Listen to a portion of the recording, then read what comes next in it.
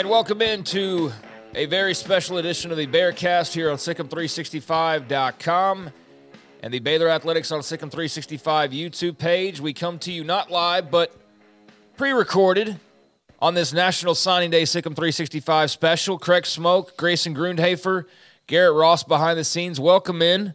Make your way in and settle in for a little while as we're going to be with you for the next couple of hours talking about Baylor football's 2024 National Signing Day class here on the December signing date.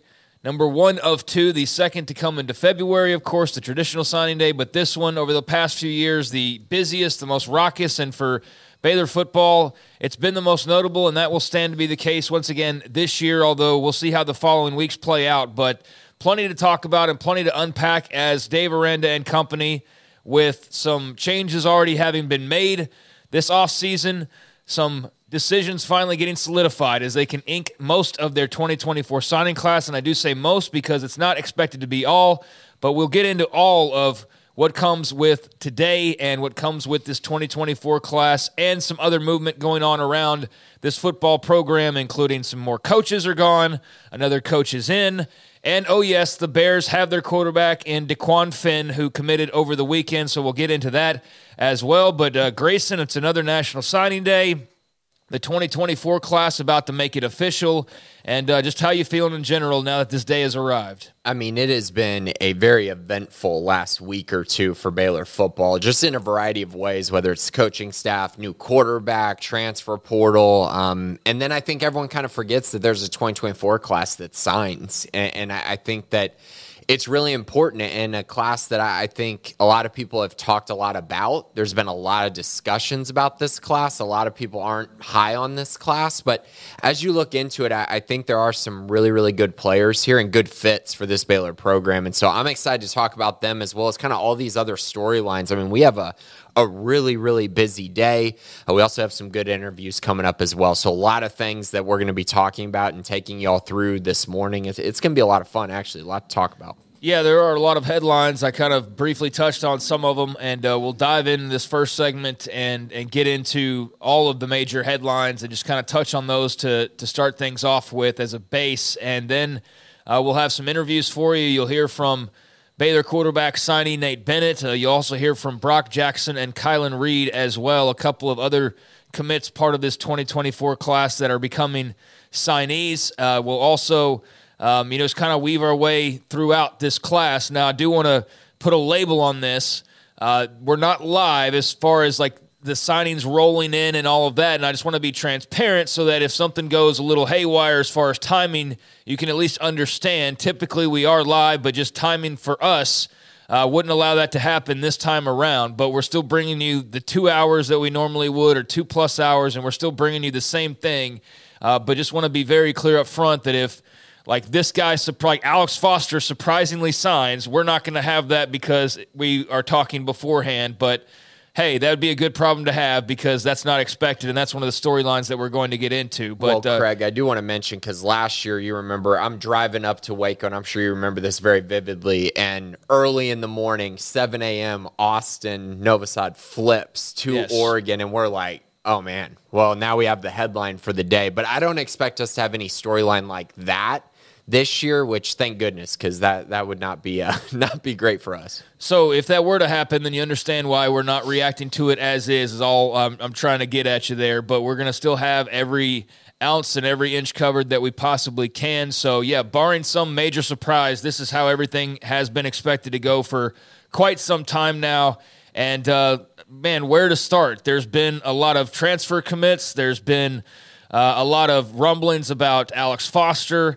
There's been some coaching changes as well. So you tell me, do you want to go with the commits, the possible signing at some point of Alex Foster, or do you want to go coaching changes here? Because we got to touch on all of them, but which order would you like to start? I think we got to start with the new quarterback in Waco. All right, so after a lot of hand-wringing and a lot of speculation and a lot of wondering, the Bears did land their big-time quarterback over the weekend, DeQuan Finn of Toledo, one of the big names in the transfer portal, a very stocked quarterback class when it comes to the transfer portal. A lot of movement going on.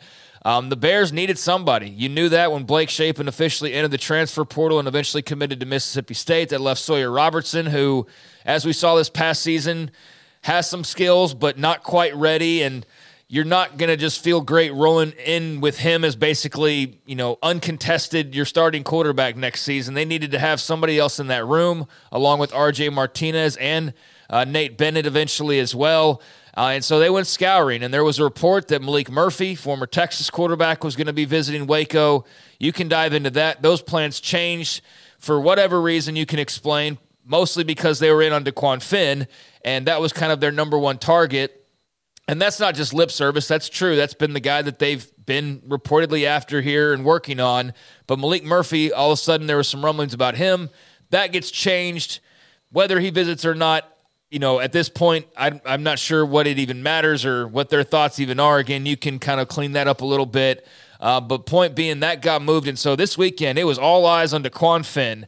And quite frankly, even with some good news last week, all the transfer portal activity going on at Tech and TCU and all these different places, I think Baylor fans are like, well, what about us? Like, where's the news? And, man, it's late Sunday. Like, Finn's not committed. Murphy's not visiting. Like, what's going on here? And you were just ready for the Jenga building to fall over again, right? And then finally, like a bottle of water in a desert oasis, there comes the Bear signal, and DeQuan Finn of Toledo on his visit has committed to Dave Aranda and to new OC Jake Spavital. The Bears get their quarterback. And, Grayson, this was obviously a huge decision. This is a big-time player that they were hard after and that they really needed for a variety of different reasons. And they've got him, and he's in the fold. So what do you make of DeQuan Finn and the fact that he's going to become a Baylor Bear? Yeah, DeQuan Finn was the only offer that this staff put out at the quarterback position. He's the only guy that they brought on a visit. I think it was very telling, the Malik Murphy news that he was going to potentially visit. I felt like it was very interesting when that visit got rescheduled by the Baylor staff, because I feel like that was pretty telling on where they felt like DeQuan Finn was at in his process.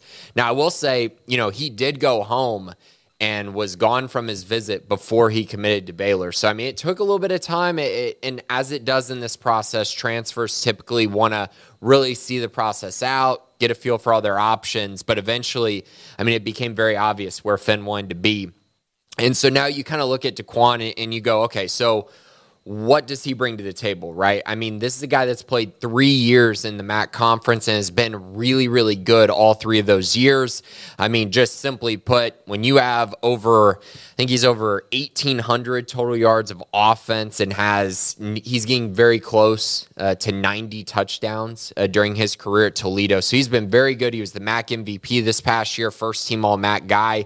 But I think for me, the biggest thing that I see with DeQuan that really stands out to me is just the fact that he won football games. And if you look at Toledo in 2017, this was an 11-win team, a really, really good program. And then they went through a lull where they were just barely making bowl games, 6 wins, 7 wins. His first year as the Toledo starting quarterback, he won 7 games. Then the next year, he won 9 games and a MAC championship. And then last year, won 11 games. This is a guy that is definitely a culture builder, a guy who's got 1 year of eligibility left. So he's going to put everything he has into this one season with the Baylor Bears. And I think this is about as good as you could have hoped for in my eyes as a Baylor fan. If you're thinking about, hey, who could Baylor potentially get out of the transfer portal? When you're talking about a guy that has put up this level of production and this amount of wins, I just don't think you can get much better than what they got with DeQuan. And just a couple other things to this, I think this does speak highly on where Baylor is at NIL-wise.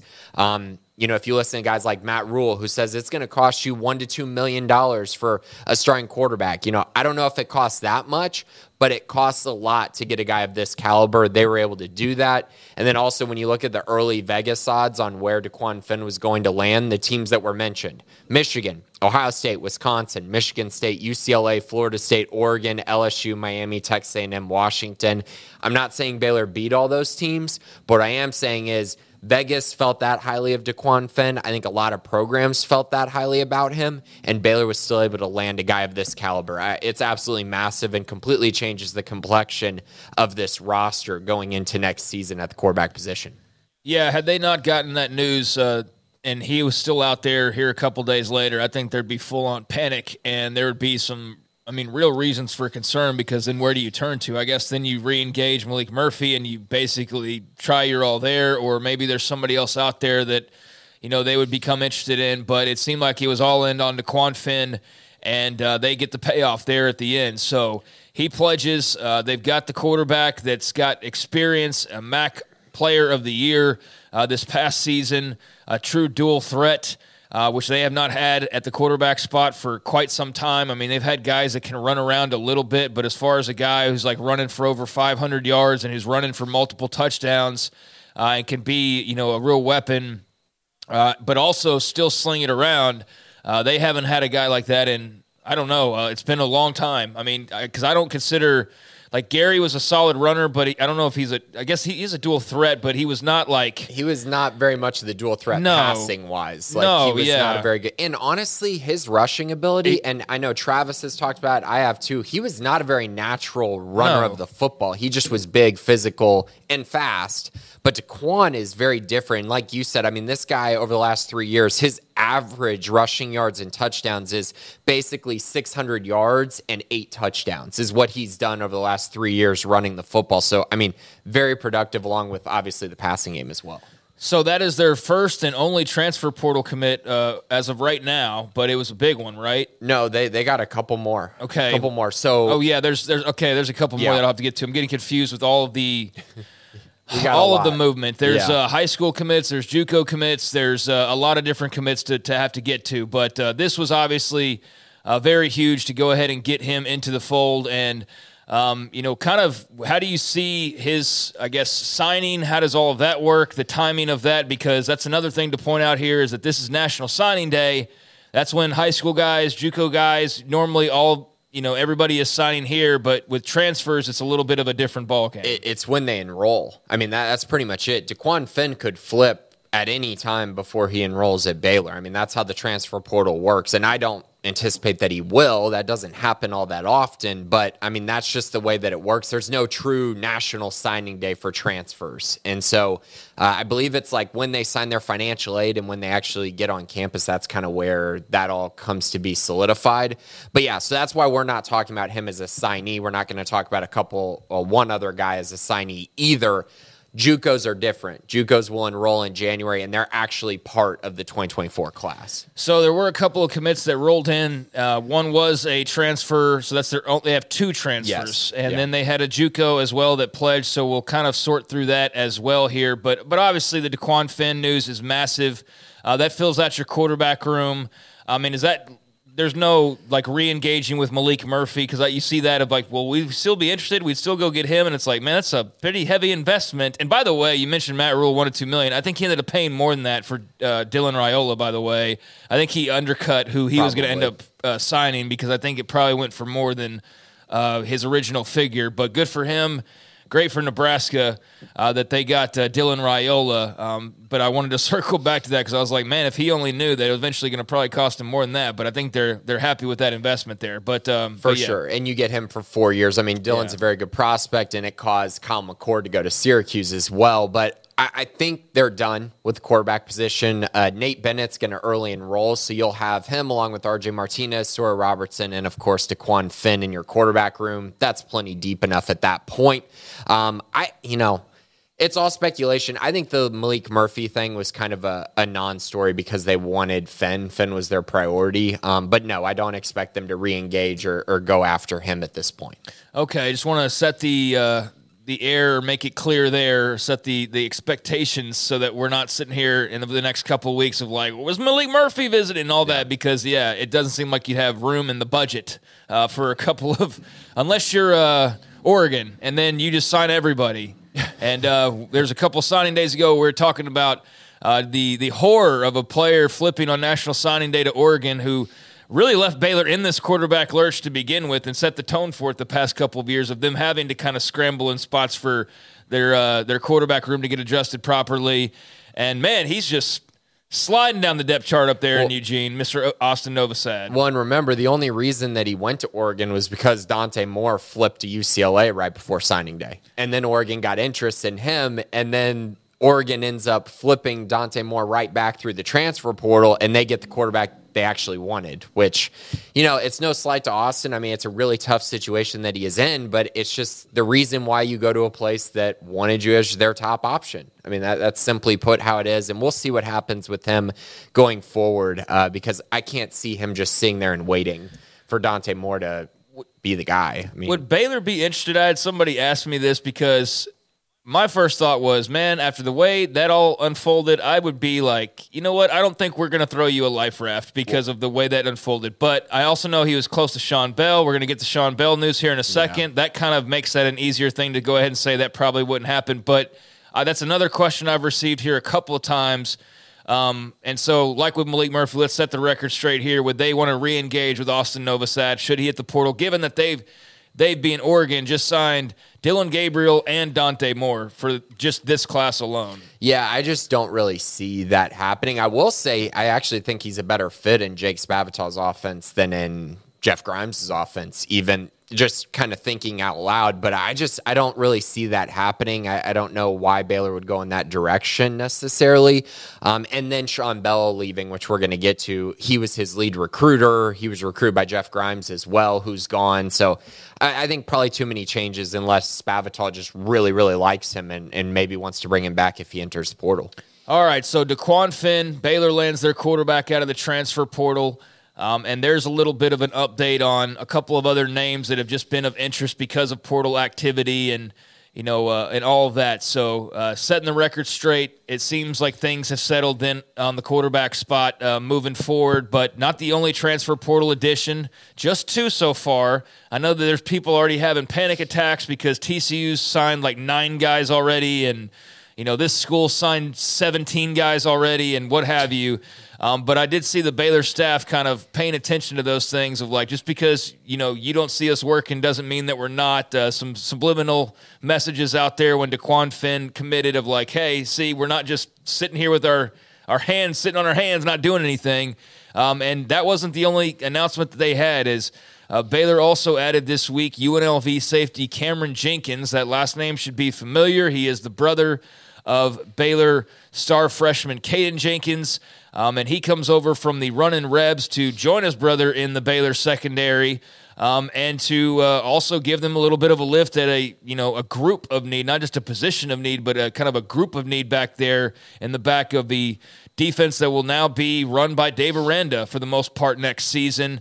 So following DeQuan Finn and a JUCO transfer commit that we'll get to, but we'll lump that in with the other signings.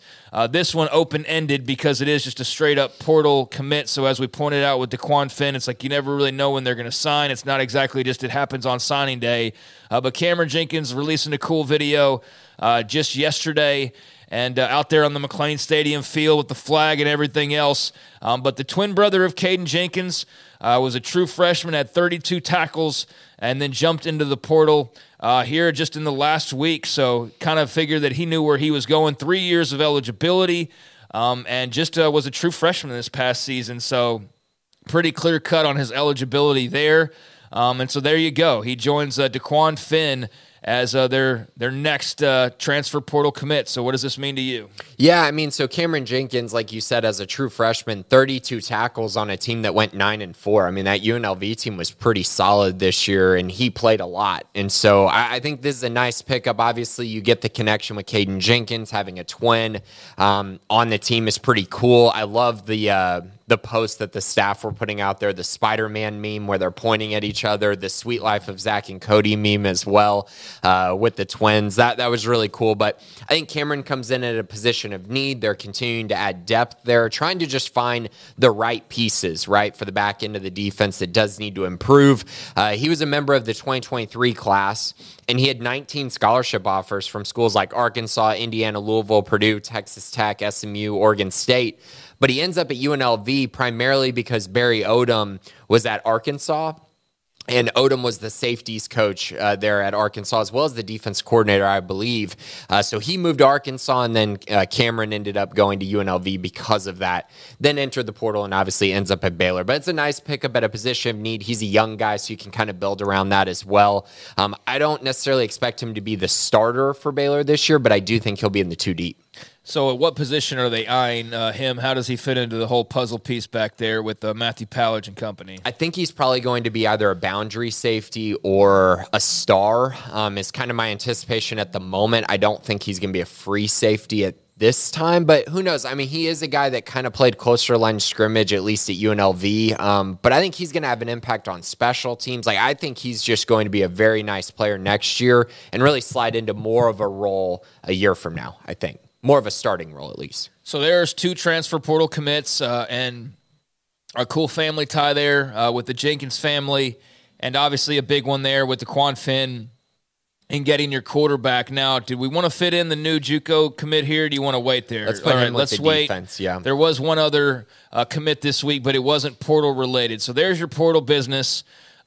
Here's the deal, Grayson. They have 15 players, really 14 that are expected to sign, counting JUCOs and high school players on National Signing Day. They're expected. The only one that's not expected is Alex Foster, who we will get to in just a moment. But 14, is that the number you're expecting just overall on National Signing Day, or 13? Because there's a little bit of uncertainty as far as Graydon Grimes goes. Yeah, I think it could be a situation we're going to get to with Alex. I think there's a situation where he does sign, even though he said he's going to wait till February. I think there's a possibility that he does sign. And then Graydon Grimes, we'll see. He hasn't been very vocal about his commitment. He hasn't been, saying a whole lot. So I think those 2 are kind of the ones that are up in the air as far as signing. I think 13 are guaranteed to sign, or at least I feel like they're guaranteed to sign.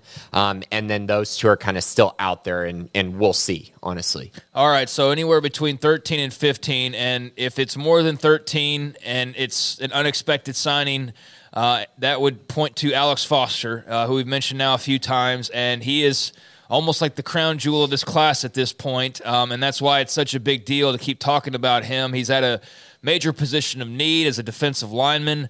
Those are just players at a premium, and the Texas Longhorns, with all the momentum that they have, which is all the momentum in the world right now, being a playoff team and winning the Big 12, and just in this NIL and portal era, they are set up as well as anybody to really feast off of that, especially when they're having the type of on-field success that they're having.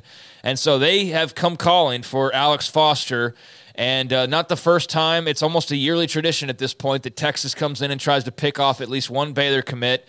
And there were years ago where they would go and grab like 4 guys, and they would miss on every single one of them. There was the whole Bryles ending of the tenure when they scooped in or swept in and picked apart like vultures that class with Patrick Hudson and J.P. Urquidez and Devin Duvernay and Donovan Duvernay. And Devin Duvernay worked out well. The other 3 didn't amount to really any impact whatsoever for a variety of reasons. But that was years ago. That was like a decade ago at this point. Recently, been a little bit more selective, and they've hit. Like, Jahdae Barron was a massive get. Byron Murphy was a massive get. Ryan Watts. Out of the portal. Yeah. But he wasn't flipped like the other 2 were. Barron and Murphy are now like all-American, all Big 12 players that were committed to Baylor. Barron actually signed and then had his release from his letter of intent like a month later, and he's turned into a total stud. And so here they come, and it's like, uh-oh, is this going to be another Jahdae Barron? Is this going to be another Byron Murphy? Alex Foster from Mississippi, right there in SEC country, which is kind of like, okay. Texas has been really rumored with him for a while now as far as their interest level, but he went and visited Austin this past weekend, and he had the pictures on his timeline, and he was tagging all the folks over there and clearly enjoyed himself. But then he's turning right around and he's, highlighting the Quan Finn. I think it was a Quan Finn commitment. Yeah, he highlighted my tweet with a bear. Yeah, had the bear. So there's a little bit of that we're trying to read in between the lines on 17 and 18-year-olds here, right? But clearly there's a little bit of a tug of war going on. He announced after his visit to Austin that he would be signing in February. So as we record this, as close as we can to being live, he is not expected to sign on signing day, and he's expected to wait until February. What is your latest intel and expectation on Baylor commit Alex Foster? Right. So I think I want to start by saying that the importance of landing him. He's actually my top-rated prospect in this signing class. This is a guy that they absolutely need to keep in this class. He just won a state championship there at St. Joseph. He had 68 tackles, 20 for loss, and 11 sacks on the season. Also had a receiving touchdown, but great prospect. So that's kind of the first part of this. Now, where things are at with him. So I actually talked to him Thursday night before he announced he was going on the Texas official visit.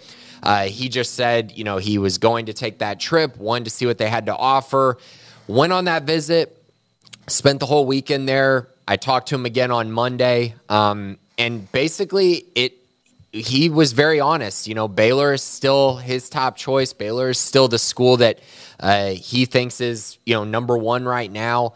His whole thing is he's not enrolling early, and his school signing day is all the way in February. And so it's the whole signing with your teammates, signing with your classmates and all of that. That's what he's told me. And so I think the big thing right now is just, he's still trying to make up his mind on when he wants to sign. I know he posted that it would be in February, but I don't think that is a completely done deal, which is why I do think there's a little bit of room there. The door's not entirely closed on him signing tomorrow or Thursday or whenever he, potentially signs. I don't think the door's completely shut on that, but it is absolutely something to watch because the longer this drags out, the more pessimistic I'm sure Baylor fans are going to be about their chances, even though right now, there's not a ton to worry about because if he did sign on Wednesday, it would absolutely be Baylor. Yeah, so that is a storyline to have to continue watching unless he does, in fact, sign here in the next few hours. And then, bam, what a huge get that would be.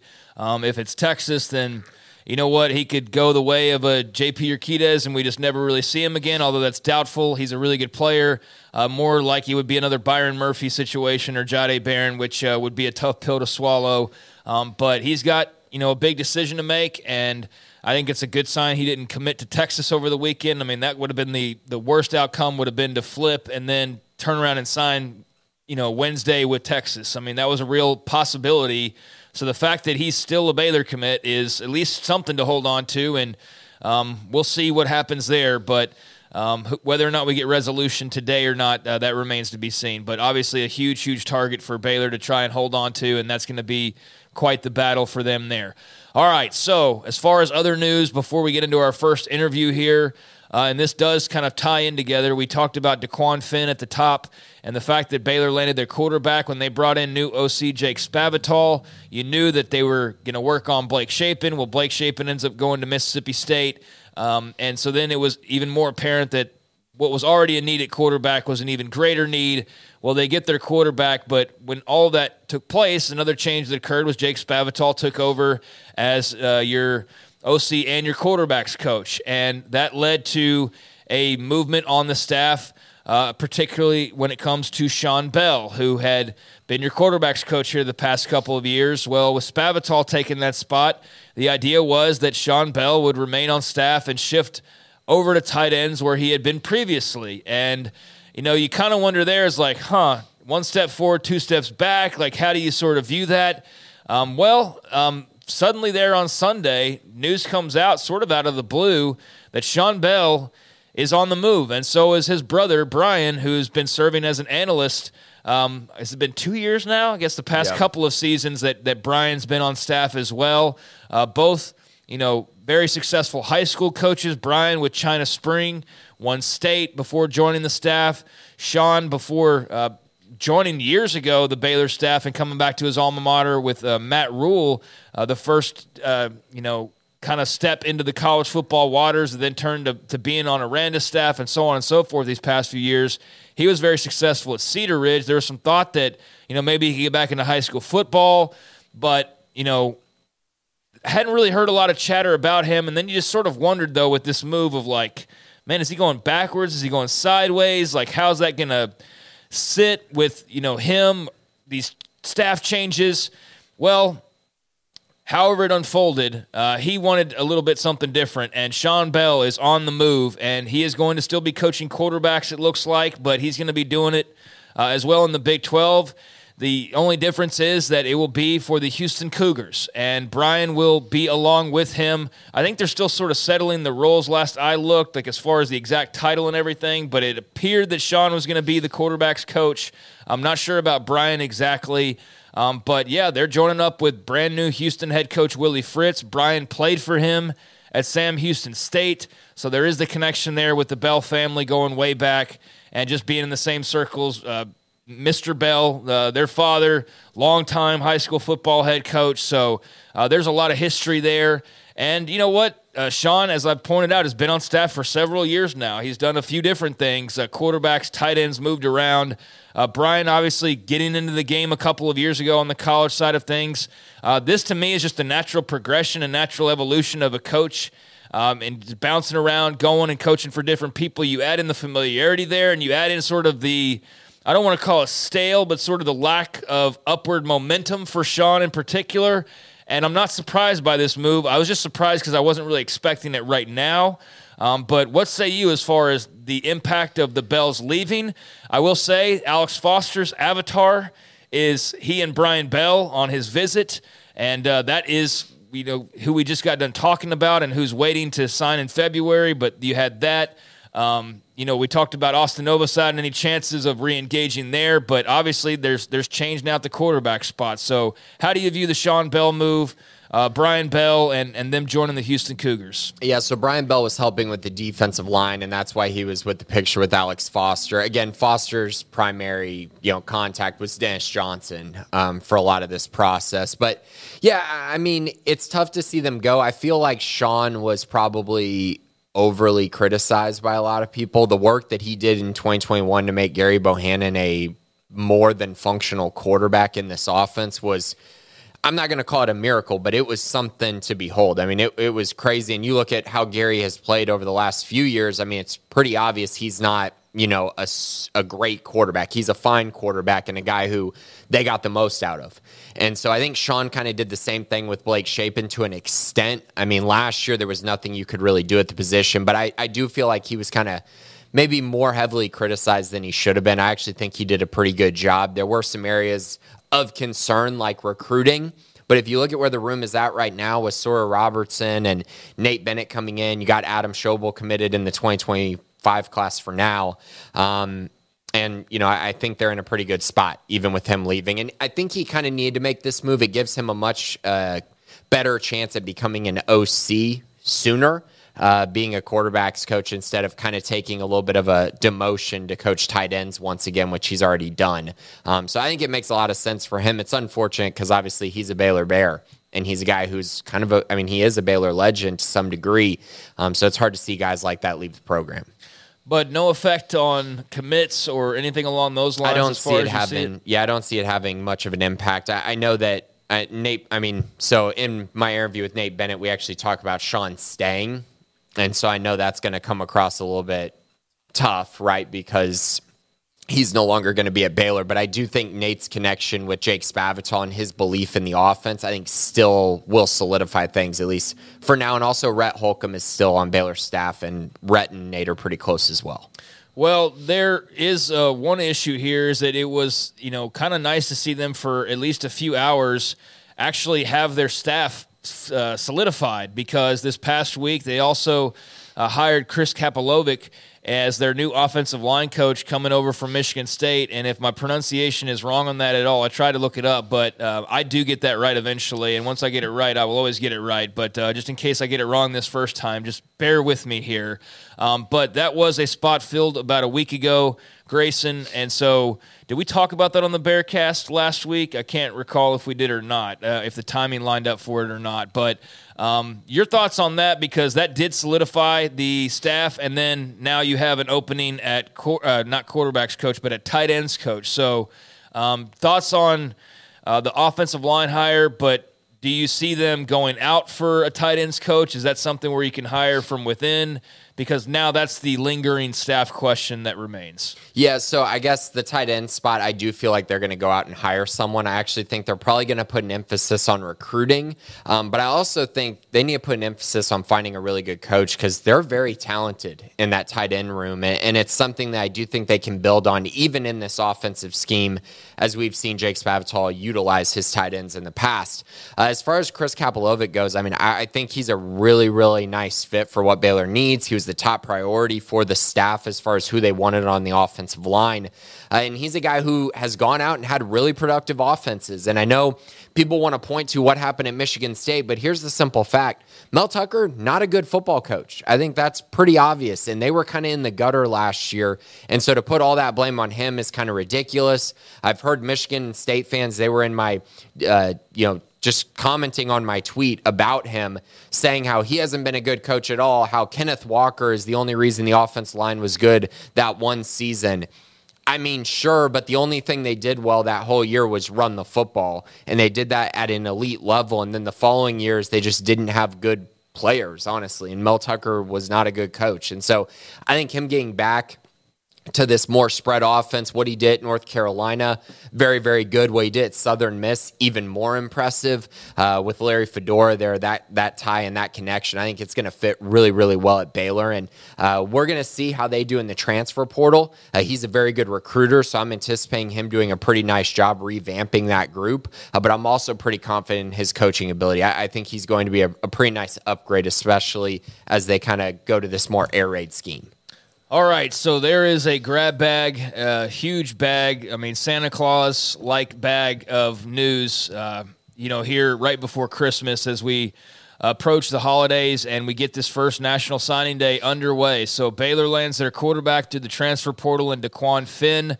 Also pick up another transfer defensive back with Caden Jenkins having his twin brother now joining him in the Baylor secondary. A couple of commits that we haven't touched on, but we'll get into in the bulk of our signing class rundown. An update on Alex Foster and where he sits. And again, we pre-recorded this because of just situation that we had to do it that way. And so if Alex Foster ends up signing, surprise, that'd be a great surprise. But most likely he's waiting until February, and Texas is a threat, but right now still committed to Baylor. The Bell brothers, Sean and Brian, both on their way to Houston to go join Willie Fritz's staff. So Baylor now on the lookout for a tight ends coach. And Jake Spavital, of course, had already taken over quarterback. So I think that's about all of the news that we need for right now.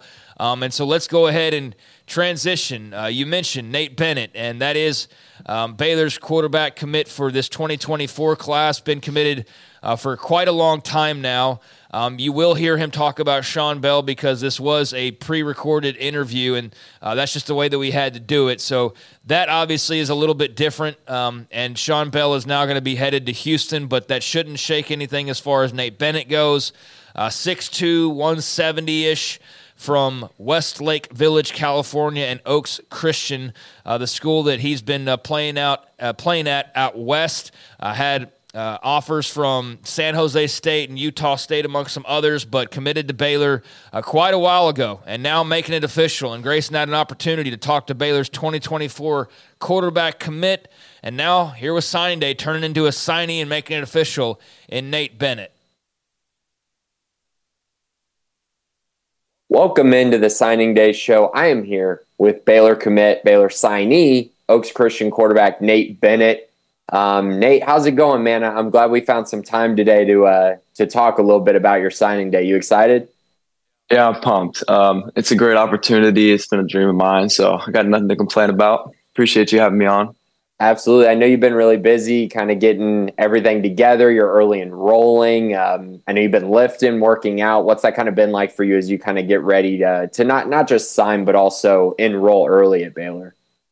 Yeah, it's been difficult and it's been a lot, but I think that's part of the process. And I think I'm super excited just for all the opportunities that are ahead. Like I said, it's a dream come true. And I've been committed to Baylor for a while now. So everything I've been doing, whether it's with school or with football, has been kind of gearing up towards leaving and getting there in January. So I'm super excited and super grateful. So Awesome, man. So typically how I like to do this, we're going to go kind of back in time a little bit and go through your recruitment, talk a little bit about kind of what happened, how you ended up at Baylor. And then, of course, we'll talk a little bit more about kind of current things going on, because I know there's been a lot of changes for you actually at Baylor. So I guess the first part is, a lot of Baylor fans didn't know who you were initially, being from California. You were completely off the radar for most.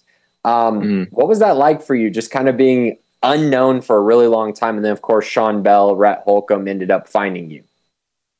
Yeah, I think it's super funny because it's like from the outside perspective and from other people, that's how it looked and that's how it felt. It's kind of like, it's really random. Like this kid from California, super under recruited, don't really know who he is.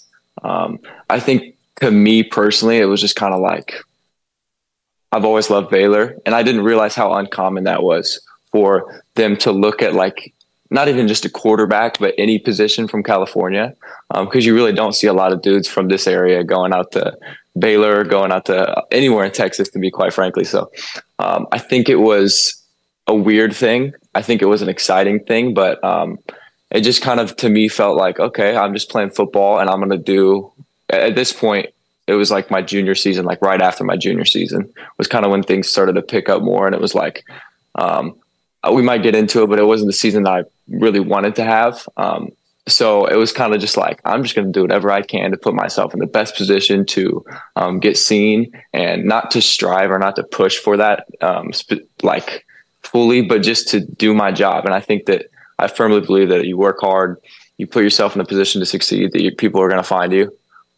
And so I was just obviously doing my part to get seen, but at the end of the day, just working hard. And so, yeah, under recruited, yeah, from California, yeah, super random. But to me, it was just like, I know who I am. Like, I know what I can do. And so I just need someone to believe in me, and then I'm going to take that and run with it. So that's kind of how it felt. I don't know if that answers your question, but it was definitely an interesting situation, especially from the outside looking in.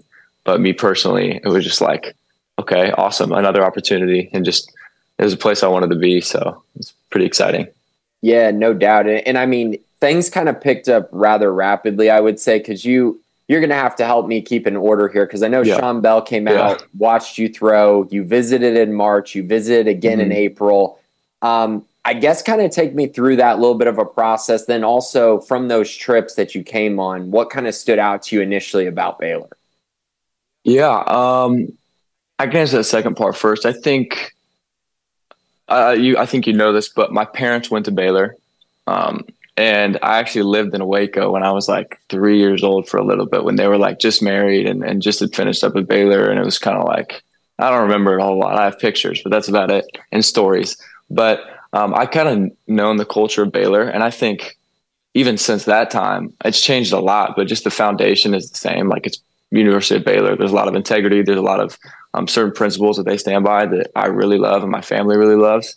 And so I think when I like first went back on like at least my first visit, I could still feel that. And like even my family was like, wow, like it feels just like when we were there in, whatever year, 2000 something. So I think Baylor is just a place where like they really care, like outside of football. And that was the first thing I noticed, like put football aside, put how talented you are aside. Like they care about you as a person, which was really, really important to me and my family. And so that was like the initial draw. I was like, wow, this is incredible.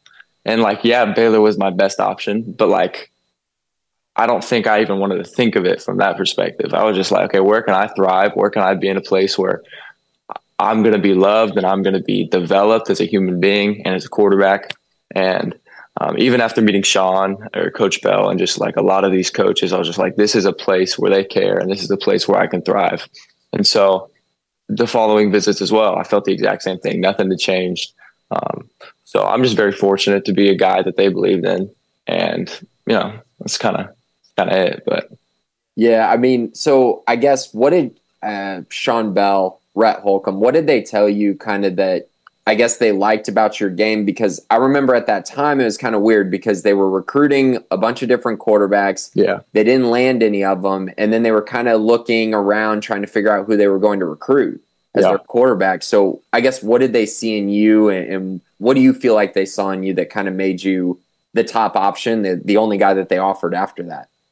Yeah. it's funny you asked that. I think I actually, he was at my at-home visit, Coach Bell, I like asked him that for like almost the first time, like directly. I was like, I always wondered this, like, what was the thing? You know what I mean? Because I mean, obviously they had told me a few things, like they wanted to see improve, like because he saw me throw, twice. So it was like, the next time, what do you want to see that's different? Like, I know what you like, but what do you want to see that's different? And that was really what I focused on, was like, how can I get better? Not just for them, but like for myself, because I'm always trying to get better.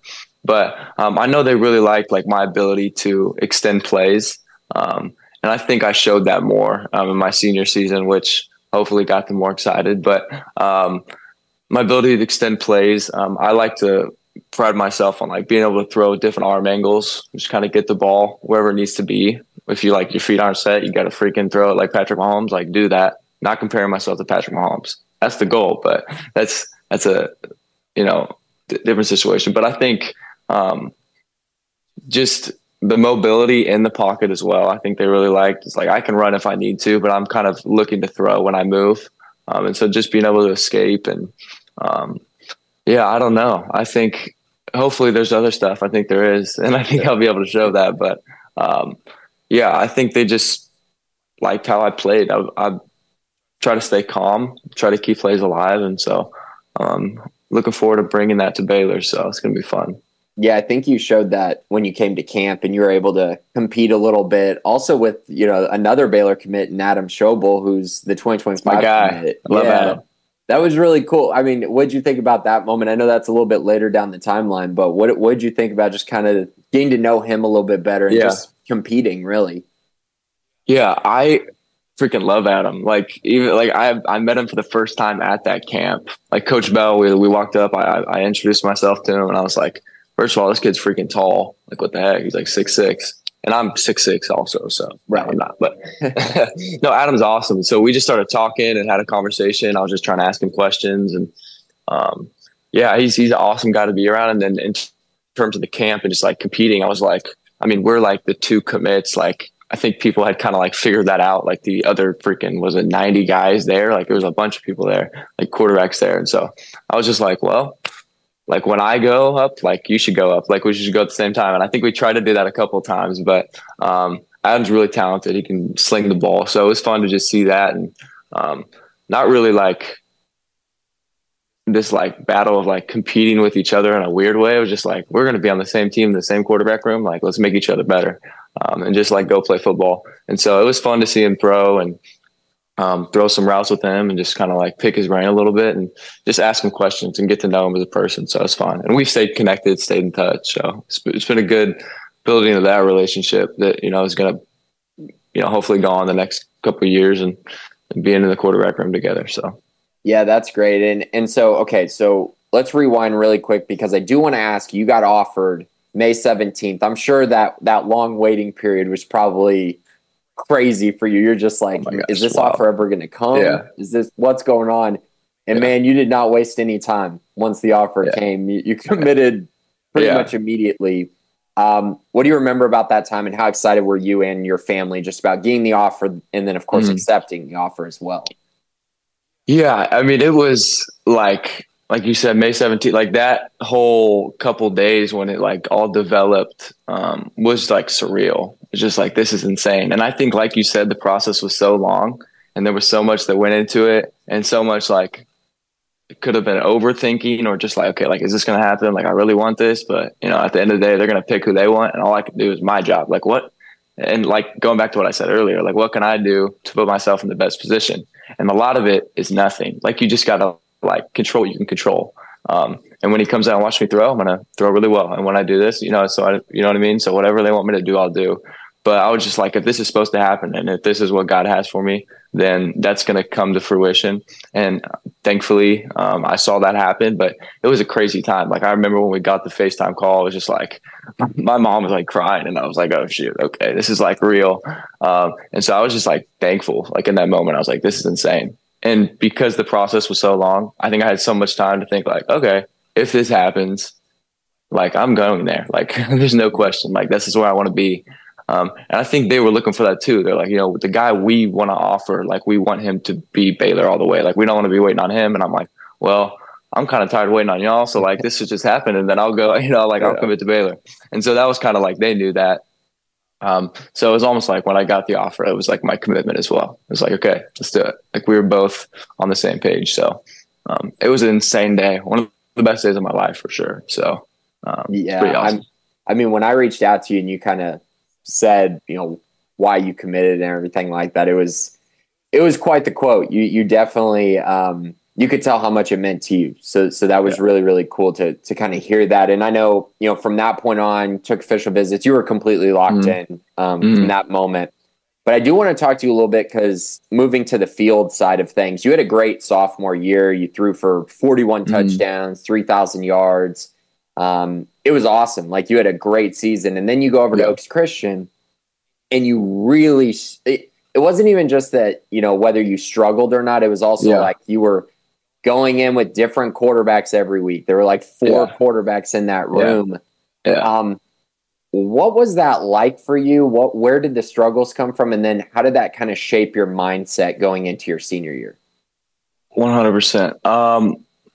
I think I'll start off by saying this. I think my junior season, everything that happened, was probably the best thing that could have happened to me. Like going back, I don't think I'd change anything. And so I was at, like you said, my sophomore year, killed it, was amazing. I started like my freshman and sophomore year. Freshman year was cut short because of COVID, but smaller school, so much to that coach and to that team. Like I learned so much and grew so much. But I played really, really well. Like you said, put up really good numbers. We made it to the playoffs, won our first playoff game in however many years. And it was awesome. Never intended on leaving. But then I think as kind of some things unfolded, which looking back now, I think was a God thing. And I think was kind of like the path was so clear and so like perfect, or at least it seemed like at the time, it was like, this is what I need to do. And it was a great opportunity. So transferred to Oaks, started my junior year. And I think I was super naive to believe that I was just going to go in there and it's going to be like, this is just going to be easy. Like 50 touchdowns. Like I'm the best quarterback of all time. Like this is awesome. And so, and as any quarterback would tell you, that's not the case because you rarely see guys who start and then just like go up and just keep going up. Like there's a pit. Coach Bell calls it this. He calls it the pit that every quarterback hits. And it's just like, what do you do when you get in the pit? Like what happens when you're in that point? And so I think that I would like to say that whole junior season was just the pit. And it was like, I was really hoping it wouldn't last that long, but that was just kind of the case. And so new coaches, different offense, playing with guys who were really, really good, like D1 everywhere. I think like my junior season when I was the only starter that didn't have a Division I offer, like offense or defense, like we were just stacked. And on the other end, it's like you're also playing teams a lot of points in the season that are like insane as well. So it's kind of like that balancing. But it took me, to be completely honest with you, it took me a long time to adjust to like, you got to be a different player. You got to be a different leader. Like everything's got to get enhanced, which is going to be the case when I go to college too. And so I think it took me a long time to catch on to that. And a lot of like, I think at points was like self-doubt of like, okay, why did I do this? Or like, this was a mistake, or stuff that I even might've thought was unfair. That just didn't, whether it was with other quarterbacks or with how the coach was. And again, just stuff you can't control. And so I just had to keep slowly working and working and working. And the stats did not look great my junior season. We didn't win in the playoffs like we wanted to. I was hurt like twice the whole year. Like playing through injuries, and it's just like that's part of football, and that happened. And now, what are you going to do to get out of it? And so, I think I learned so much in terms of just like life and being a human being besides football. I feel like football-wise, that was just kind of like a year to put aside, and not that I didn't learn a lot. And thankfully, I had enough good plays and good film to get me where I am, but. I think I needed to go through that because I think part of me was just like had this envisionment of what my process was going to be like. And that's just not how it works. And so I'm so glad that it happened like that. And yeah, it kind of gave me a pathway into, okay, this is how it's going to be. And this is how I have to be in order to succeed in my last year. And so I think I kind of took that into my senior season and it helped me a lot. So Yeah, it's you the definitely had long-winded version, but yeah, I mean, you had the bounce back though. Your senior year, you really did. Completed 73% of your passes, which is way up from anything you did, even in your really good year, your sophomore year. Yeah. 1,800 yards, 19 touchdowns, just 3 interceptions. I know you ran the ball a ton. You had 2 really, really good running backs at Oaks Christian, and y'all, I believe you didn't play many second halves, at least for a large stretch of the game. It was. I mean, a lot of so like I was hurt the first 3 games with a back injury, and then we kind of like got into our league schedule, and like we were just like the best team kind of thing. Like we had the best players, and our league wasn't super great this year. So like it was so frustrating, like from a player's perspective, just like I want to freaking play football, and like we'd be up like 45-0 at halftime, and it's like, all right, well, no need to play you, and I'm like, okay, whatever, and like I would fight it a little bit, but it's like, this is amazing. I'm finishing my high school season strong, but this isn't the end goal. You know what I mean? This isn't what I'm looking towards. And like, I remember like one of my friends was like, dude, like, bro, your stats like aren't going to look good. Like you're not going to like look like you could have thrown for like 40. And I'm like, yeah, but that's not like, who cares? At least from my perspective, I'm like, dude, like, I just want to win games. We're winning games. I want to get myself ready for Baylor, and I want to come out healthy. I did all 3 of those things, so that's a success to me. I mean, ultimately, we didn't finish like we wanted to, lose in second round to a really good Mission Viejo team. I think they actually won state. They were a good team, but we just had injuries and couldn't put it all together. And it's just a learning moment for our team. But I think the main difference, I had so much fun my senior year of just like getting out of my head from stuff from my junior year, of like overthinking things. And I was super comfortable with the offense, and me and my coach were on the same page. And I was just like, dude, I have like nothing to lose. And that also helped. Like I'm committed to Baylor, and not that I was like, now I can just do whatever I want. Like I just be reckless, but it's like, there is a security blanket, and it's like, I want to play good for my team and for Baylor. Like I want to make Baylor look good. And so that was part of the motivation as well. And I was just like, I'm just going to go out there and rip it and have fun. And I think I accomplished that and got myself ready to play college football. So it was a bounce back year for sure. Yeah. So while y'all were having a really good year, on the other end of things, Baylor was struggling in a big way this season. What was it like for you to kind of watch them struggle, and what were some of, I guess, your thoughts, takeaways? Just what'd you think about, them going through a really tough season like they did? Yeah, I think that obviously it was like inside of like Waco, and I mean, you probably experienced this more than me, or within the players, coaches, fans, it was really frustrating because this wasn't supposed to happen kind of thing. You know what I mean? And a lot of people are like, oh, this is year, 5 or 4 for Coach Aranda. Like we should be farther on, or like we have so much talent, we should be farther on. And I think what people don't realize is like, being as a guy committed to Baylor and in contact with like the coaches and whatnot, and just checking in and obviously watching every game. Like I think people can often disregard kind of like the other stuff of like, you guys are freaking out and saying like, putting the blame on this person, putting the blame on that person. Like, this is ridiculous. But like, you don't really know, you know what I mean? Like what goes into it, or like how a football program is run, or some outside things that like you can't control.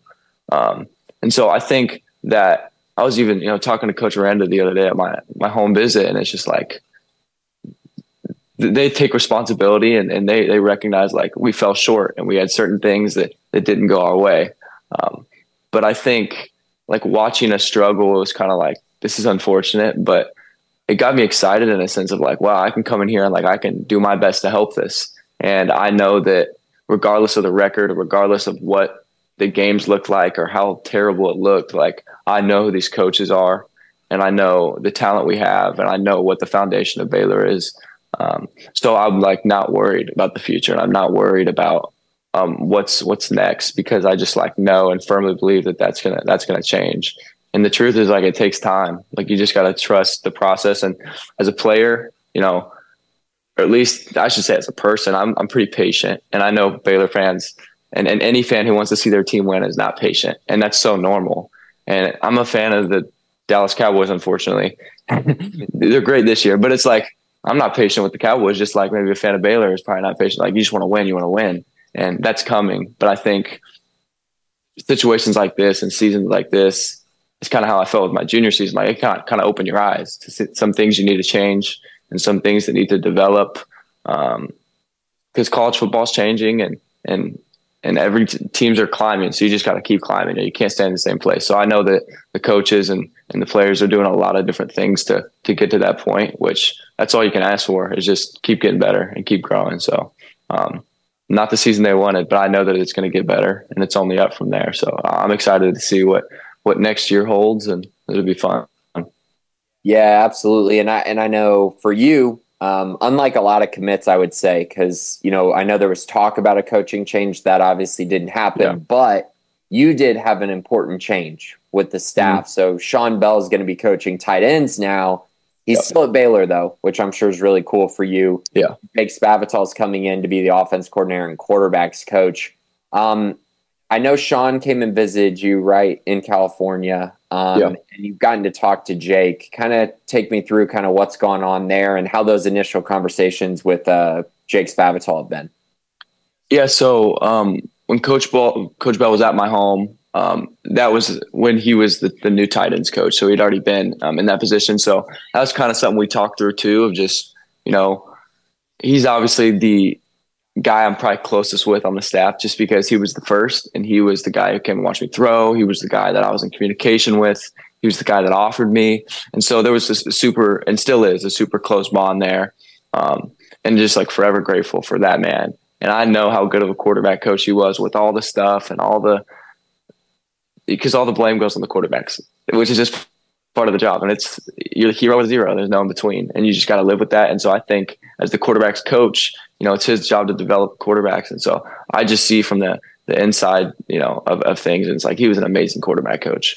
And so I think he would have been a great guy to develop me. And that's obviously we've seen that that's kind of not how it pans out, but even talking to him about his new role, and he's built a great relationship with Coach Spav.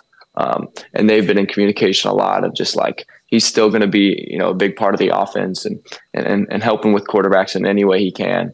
So I think that relationship's not going to change. It'll just look a little different as he's not in the quarterback meeting room, you know what I mean? Or he's not doing drills with me, which,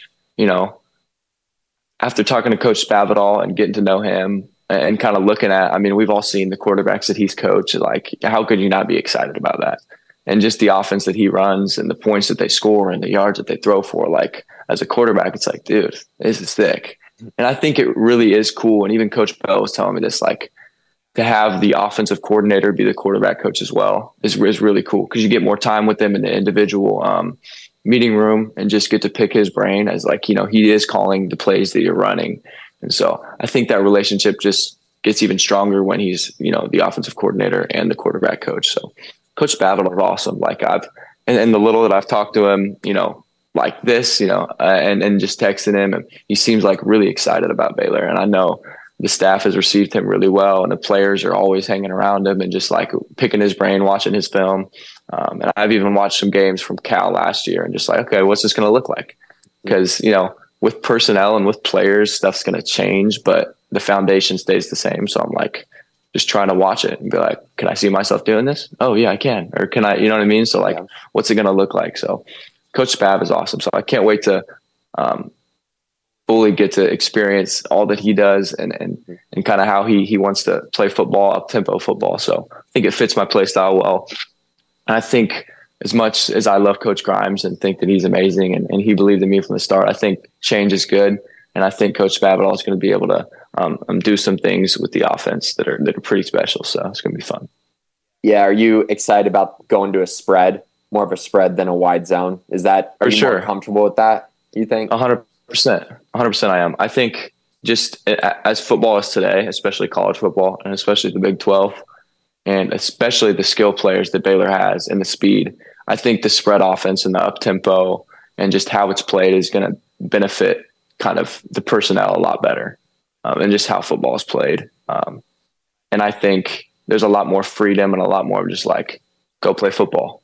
Like just go and run and go and find space. And instead of, like the pro style offense, or it's kind of more of an NFL offense, is very like, you got to be super, like everything's super calculated. And there's nothing wrong with that because when it works, it's really, really good. But I think that just comes with like knowing the players you have and knowing what you want to do. Because at the end of the day, like players got to be bought into what the scheme is. If you're not bought in and you don't believe in it, then you're not going to be able to run it effectively. So from what it sounds like is the players are super bought in and super excited about what Coach Spav has to bring. So as a quarterback, I think it's the most fun offensive plan. And I think it gives you the most opportunity to show off your skills and to win games. So I'm excited. Nice. And I got to ask, because I know you've looked at, I'm sure you've noticed this, but when you arrive in January, as of right now, this very moment, you would be just the second scholarship quarterback on the roster. Now, I think that's going to change probably, but how exciting is it for you just to be, you're going to get on campus early. You're going to get to learn. You're going to get to compete. You're going to get to grow as a person and a player with Sawyer Robertson, with RJ Martinez, and with whoever else maybe they bring in. What's that going to be like for you? How excited are you for that? Yeah, I'm super excited. And just even from being around Baylor and on those visits, I've gotten to know those guys, especially Sawyer. He was like with me during my official visit, so I just tried to ask him questions. And he was kind of newer at that point too, right, being his first year at Baylor.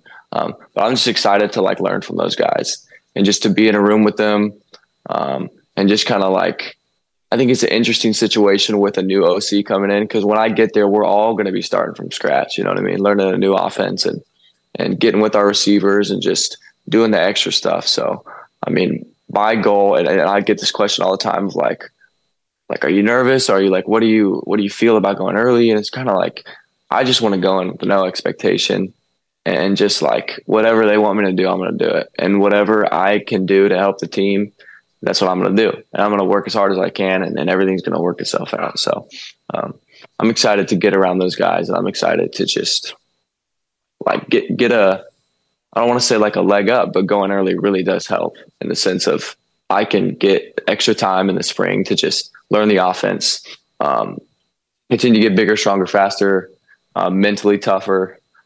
So I think it's really beneficial. And I'm just excited to experience everything that Baylor football has to offer and just start playing football. I miss it already. So it's going to be fun. Awesome, man. So quickly, last question for Baylor fans who maybe don't know you. What would you say, you're bringing to the table, and what would you say to Baylor Nation just about, you signing and becoming a Baylor Bear? Yeah. I mean, I think that what Baylor brings to you guys and what Baylor University is, and what Baylor football is, no matter the struggles that have been recently, like we all know what Baylor is. Like, it's a special place that people are blessed and fortunate to go to. And so I think I'm going to bring what Baylor has always been. I just want to be a guy who can come in there and be an amazing person, be a guy who can come in early and contribute. And I'm going to work really hard, and I'm going to do whatever I can to help Baylor win games, whatever that looks like. If that means playing early, great. If that means being a great teammate, that's awesome. But I just want to be a guy who gives everything he has because I love Baylor, not because I want to put up big numbers or not because I want to do all the other things that people usually want to do. Not saying those things are bad. But when you do the right thing and when you come in and work hard and when you be a good human being, I think that those things will come. And that stuff just kind of follows, what you do when no one's watching and all the little things. So I'm just going to work hard, and the leadership title will come and the playing time will come if you just work hard. So I hope you guys are excited. I'm really pumped. It's today, signing day. So, I mean, what is there not to be excited about? So there you go. There is Nate Bennett in a conversation with Grayson. I guess yesterday, you recorded that ahead of signing day, and that is Baylor's 2024 quarterback signee, a part of a class that's just a little over a dozen guys at this point, and most expected, as we ran down earlier in the show, to sign on National Signing Day. But good to hear from Nate Bennett there and get his thoughts. And granted, as we mentioned at the top of the show, and I'll continue to remind folks just in case they jump in here, we are not live like as these signings roll in because of just the timing of things. So if there's a switcheroo or something like that with Alex Foster signing, not expectedly, then things like that can happen. But also as a result of that, he obviously talked about Sean Bell quite a bit and the impact of Sean Bell, and we touched on that a little bit earlier. It's not going to have an effect on Nate Bennett.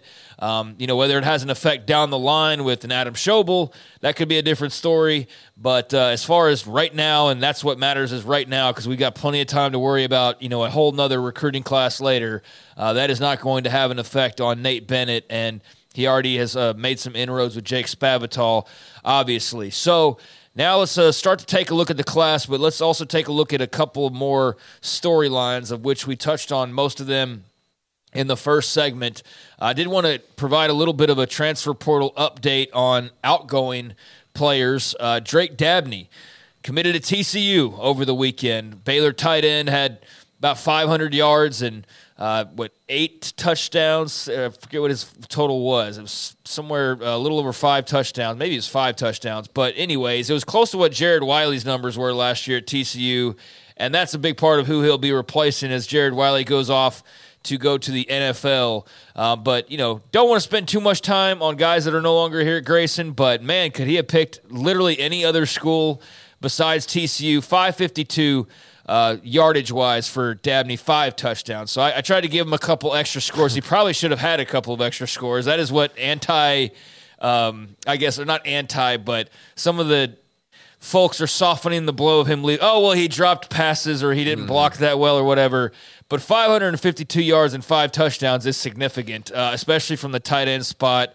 So they'll see him next year, and he'll be in purple. And it just goes to show you that these players don't view rivalries, I think, the way that a lot of fans out there view rivalries. So that was a good get for the Frogs, and we'll see what happens. But best of luck, I guess, to Drake Dabney. Yeah, it's one of the most productive tight end seasons Baylor's ever had. So he had a very good year. But, yeah, it's – I don't know. I think it's one of the downfalls going on in college football right now, that it doesn't matter where you transfer or anything like that. But if he would have gone to the Big Ten or the Pac-12 so what's left of the Pac-12, ACC, SEC, no one would really care that much. But him going to TCU it's pretty ridiculous. They staying in the Big 12, but hey, he made his decision. We'll see what happens. See if he has a successful year. I will say he got a front row seat to watching Jared Wiley go absolutely bananas against Baylor this year, so I'm sure that was probably intriguing. I'm sure it was, yeah. And what they were able to do there, a lot of people, that offense doesn't highlight the tight ends. Yeah, but you're thinking about the offense from like a decade ago, and things have changed since then, and Jared Wiley is proof of that. So we'll see with Drake Dabney. But, yeah, just hate to see him end up there, and that's where he finished his career. So if he's on Monday Night Football, it's going to be Drake Dabney, TCU, after 4 years. Hopefully not. Well, that's kind of how it works. Because he graduated. Yeah, but that's just kind of what's weird about the portal, though, is it's where you finish. It's not necessarily where you were for the majority of your career. Or if you're Xavier Newman, it's DeSoto, which was all depends. Laughable as well. Yeah, it all depends on what guys figure to do. But, so there you go. Dabney to TCU. And meanwhile, Timothy Dawn, offensive lineman, has entered the transfer portal on this morning that we record here, the day before National Signing Day. So that was expected, unexpected. How do you see Timothy Dawn? That's another scholarship that now opens up. Yeah, I think that's decent. I think it's fine attrition. He got passed up by Colton Price this year, so it wasn't like he was in contention to be a starter this season. But he was a nice depth piece and a guy who actually played really well to start his career at Baylor, turned some heads a little bit when he got on campus, but it just never really fully worked out for him. He was hurt quite a bit as well. And so, you had to lose some pieces, and offensive linemen who couldn't get on the field at all last year and aren't true freshmen, it's hard to really say that that's a bad loss, if that makes sense.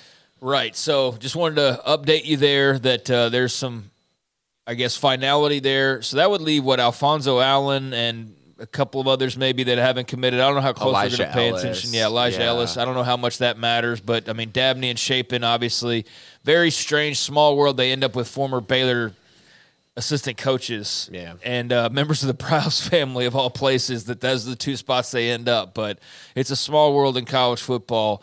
So now let's take a look at the 2024 class and where we are now with that. And let's start off on the offensive side of the ball, and then we'll get into our second interview of 3 for you on this signing day special episode. And just to be clear, I should have asked you this before. Mason Dossett, defensive or offensive commit here? Safety. Okay, yes, safety. So we'll hold off on him. So let's get into, I just wanted to clarify because he is listed as an athlete on the website.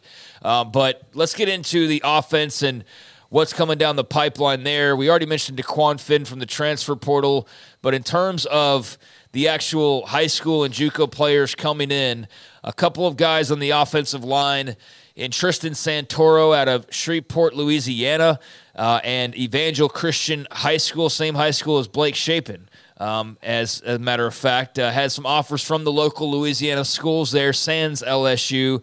Memphis also a part of the pack that were after the 6'6", 275-pounder. Colton Siraki also from the Woodlands High School, 6'4", 300, and had a bunch of big-time offers, Arkansas, Nebraska, TCU, Purdue, Kansas, Texas Tech, all in the mix on Colton Siraki. And I say Caden as I slip there. We were just talking about how the Jenkins brothers are back together. Well, the Siraki brothers are about to be reunited as well, as he will join older brother Caden Siraki on the Baylor roster. So just 2 offensive linemen, which might be kind of surprising given that there seems like there's a major need there. You've got a new coach on the offensive line. It'll be interesting to see how they approach that now with some fresh eyes at that position group. But your thoughts on Tristan Santoro and also Colton Siraki.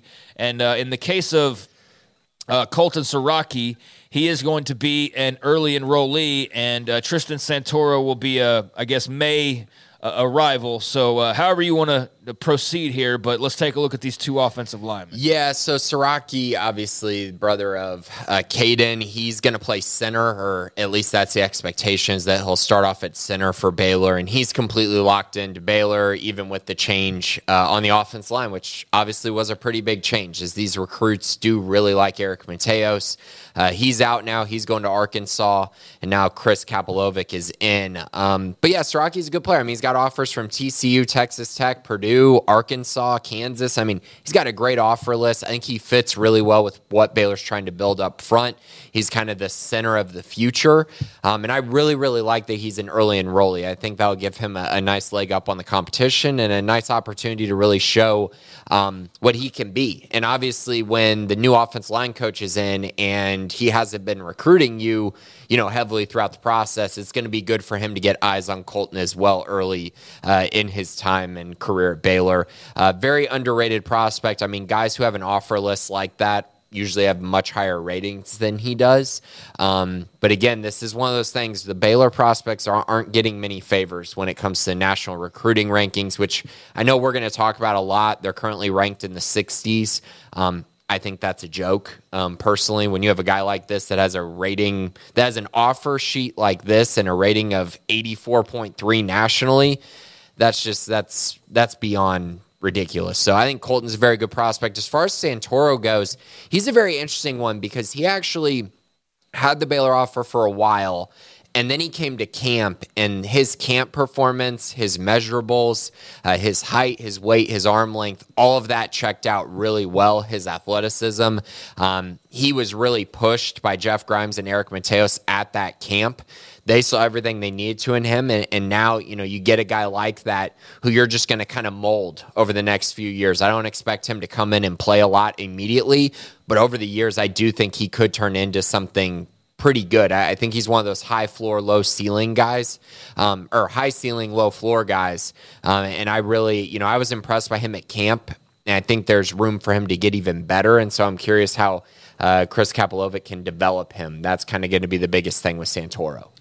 So with 2 offensive linemen here, we haven't talked at all about the second signing day or even really projected out that far. Are you expecting them with what looks like it will be, okay, they've got 15 total commits counting the JUCOs, and you've got now 2 guys through the transfer portal.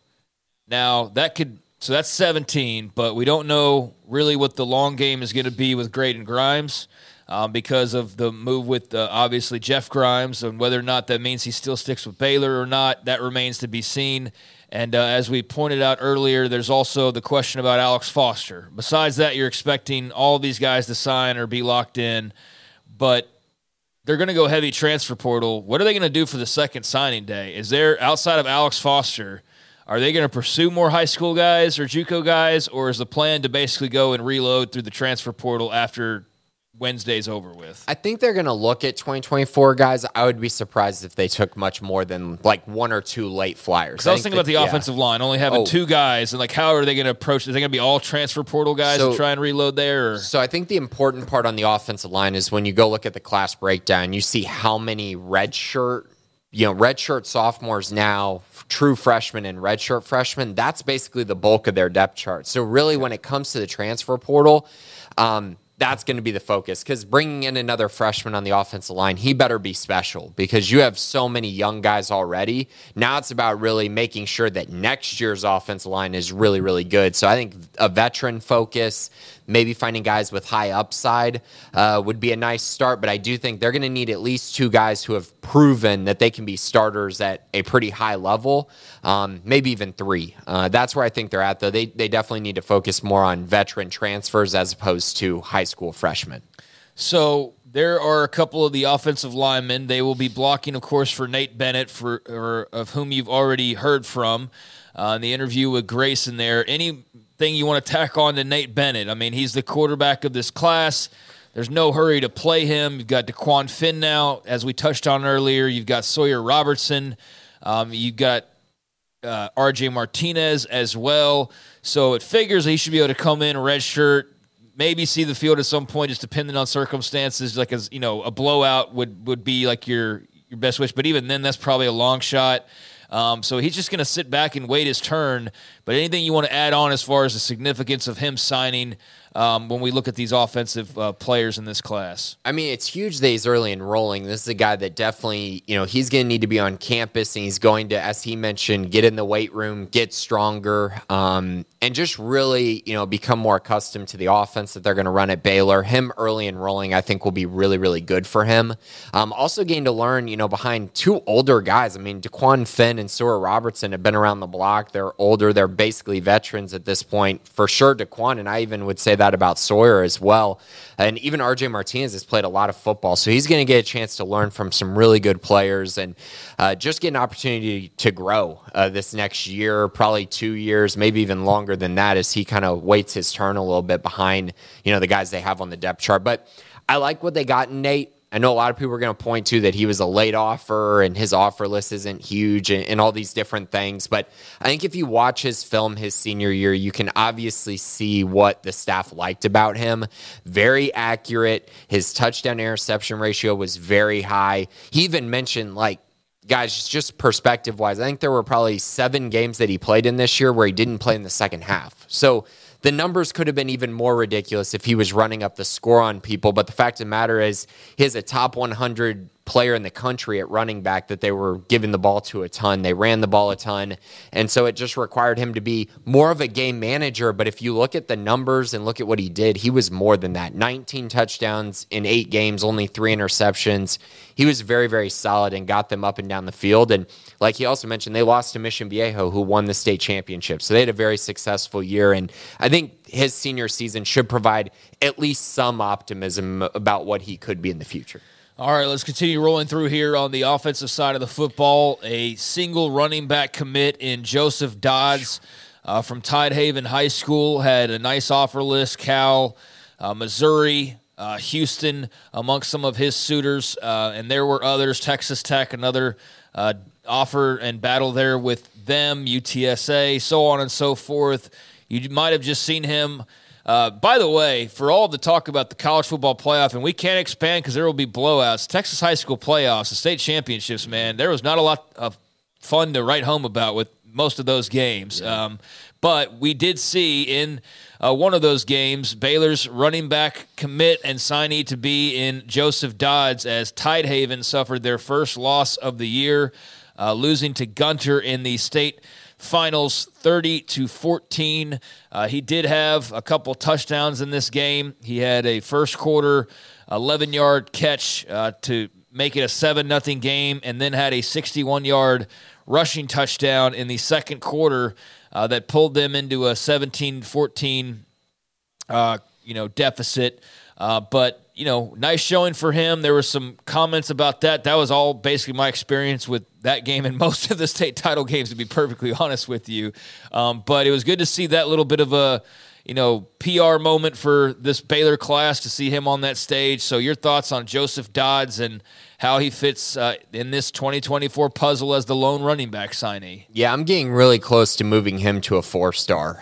He's right on the fringe for me right now. He's at an 89, but this year was special. I mean, he carried this Tidehaven team, and I know they were good in other regards as well, but even in the state championship, he had both of their touchdowns and was really the only bright spot in that game, as they were playing against a Gunter team that was just overmatched. I mean, they were overmatched against them. Let's just be honest about it. But 263 yards, 263 carries, 2,063 yards, 33 touchdowns, another 4 touchdowns through the air, a 98-yard kickoff return. That was his season this year. He was phenomenal.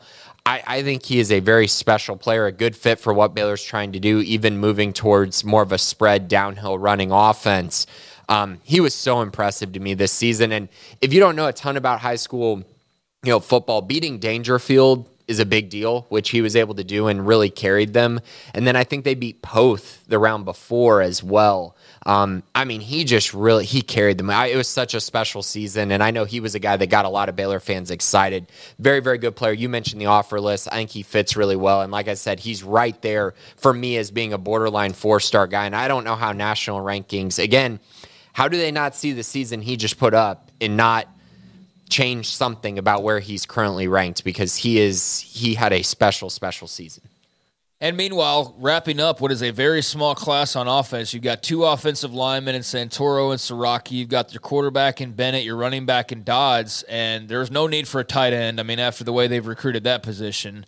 Wide receiver, they've got a lot of young guys there, but there's a one single wide receiver commit, so you can kind of delve into that and whether they attack the portal or if it's just a matter of everybody maturing. But, I mean, you talk about a guy that maybe should have been the highlight of the whole class because of how long he's been committed. Jaden Porter of nearby Lorena has been committed since April of 2022, committing back in late April, well over a year ago.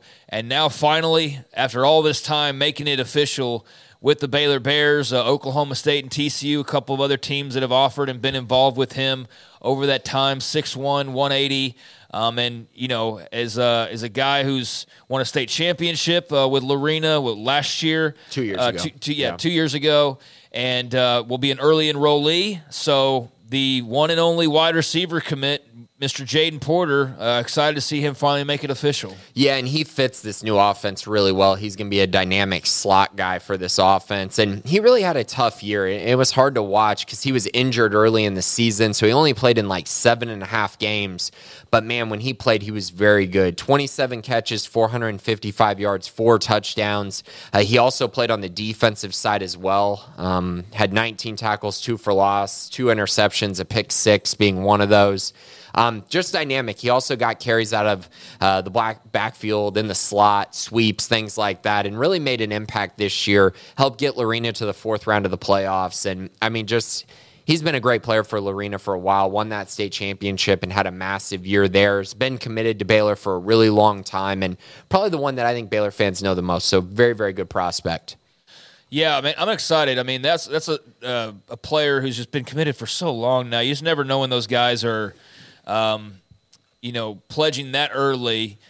It's fun at the moment, but you're like, all right, we'll see in 2 years when you actually sign. And here he is, and he's actually going to sign it. So I think that's quite awesome that he's all ready to go. So that's very cool to see. And since that's such a small side of the football, let's actually touch on the special teams commitment that's also part of this, just so, because we got way more defensive players to talk about in this class.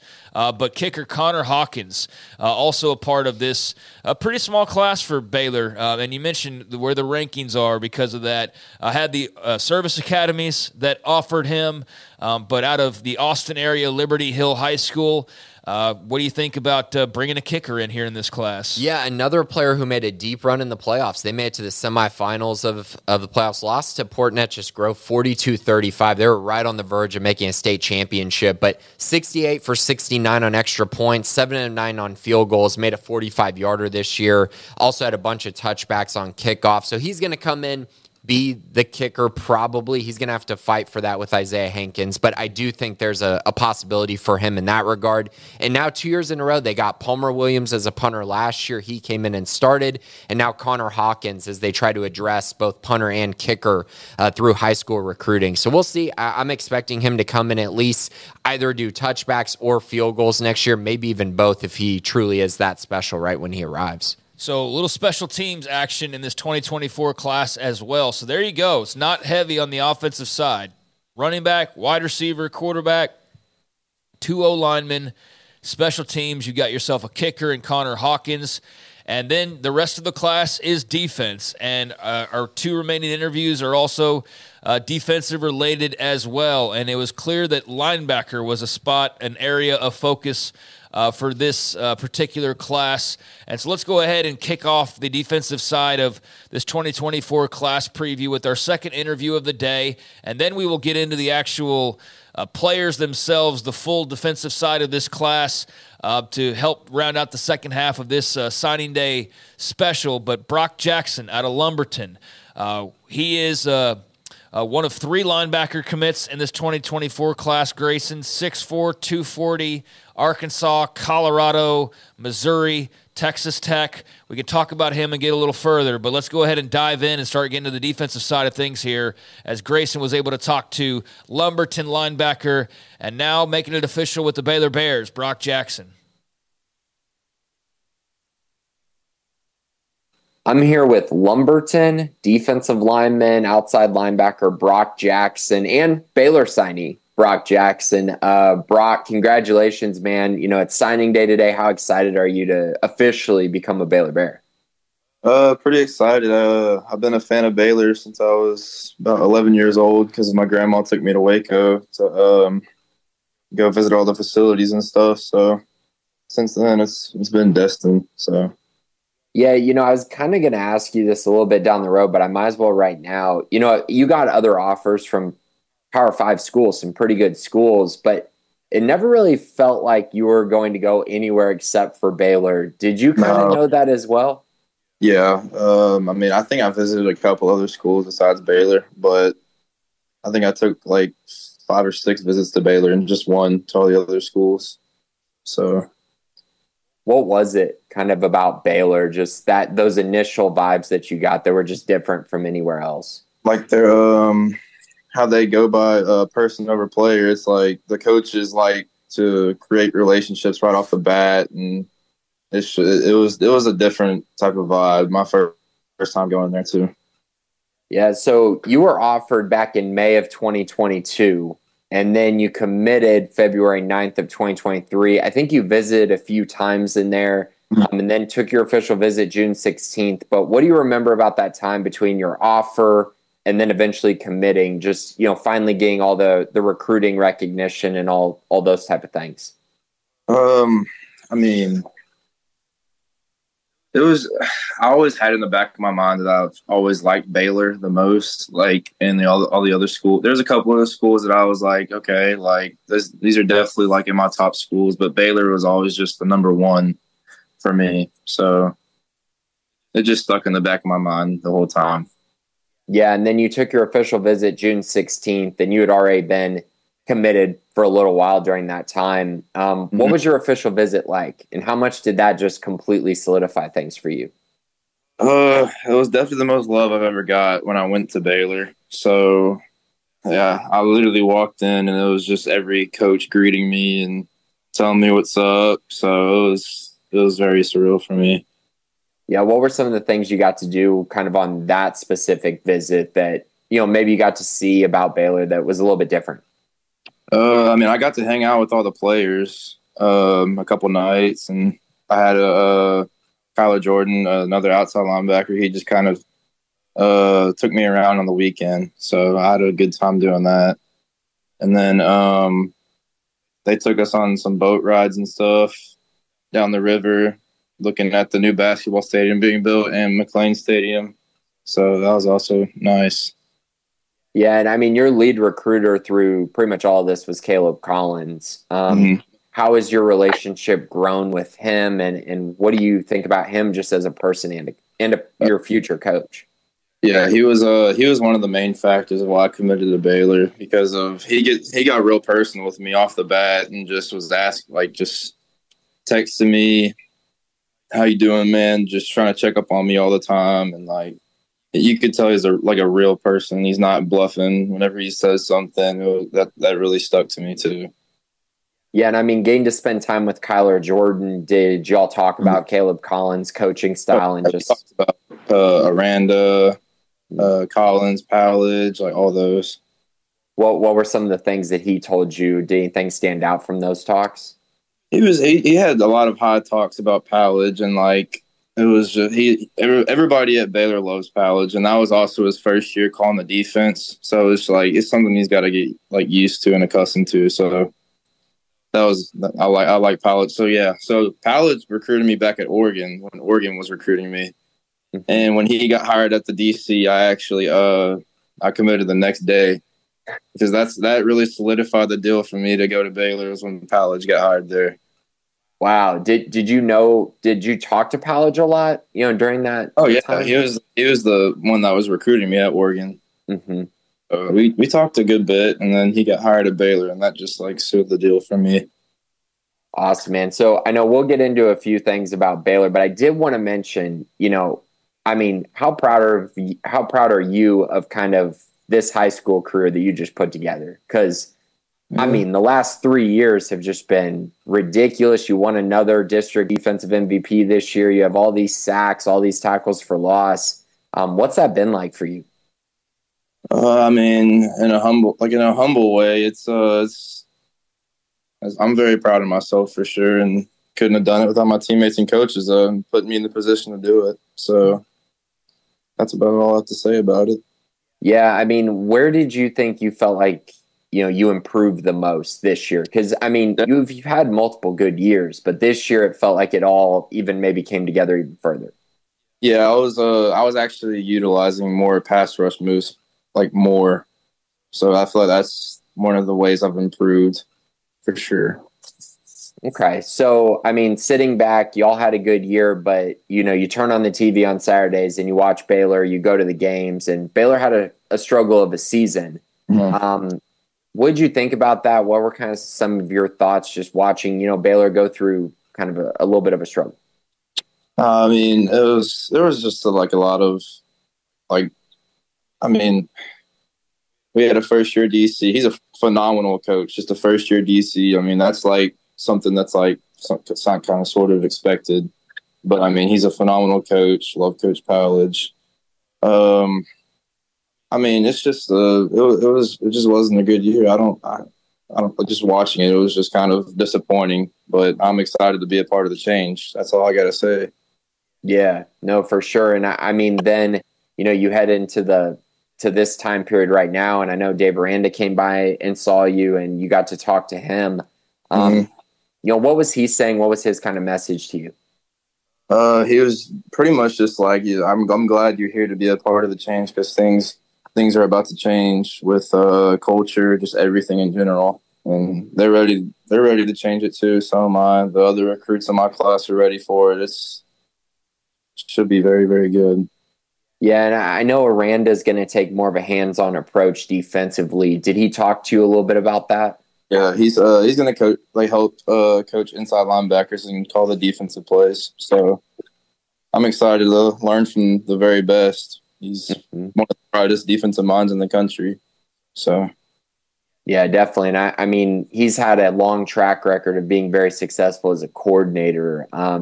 Do you think that he's going to add kind of a cool twist to kind of what they're trying to build on the defensive side?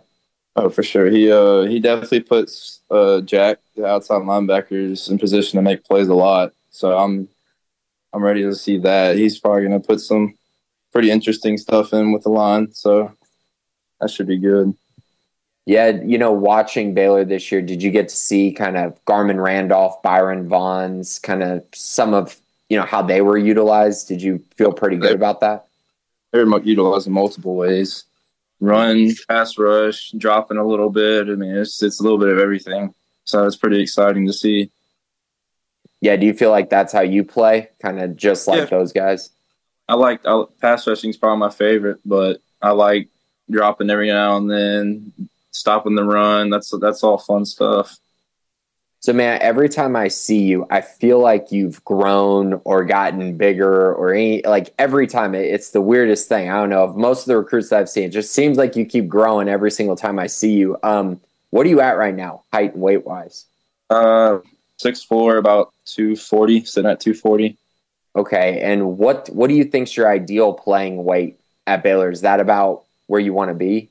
I mean, it's just whatever they want me at. I mean, it's up to them. That's not my call. They're the ones paying for my scholarship, so it's up to them. Right. And has Coach Collins kind of told you kind of what to expect? As I know you're about to enroll early as well. What have those conversations been like, just getting ready? Oh, just going to get in the system pretty early and go and compete for some playing time in the spring. So that's what he told me pretty much. Okay, and I mean, that's exactly a month away, I think, or right around that? January 13th, I think, is when I like to move in day. Okay, and what's this next month going to be like for you, just preparing for that? Do you got anything planned? Are you traveling? Are you working out? What's kind of going on there? One of the Bahamas with my family one last time just to go do something, but I've just been working out pretty much every day, trying to eat better, just that type of stuff, typical prep stuff. Yeah, and as far as your parents and family, have they told you how excited and proud they are of you for signing?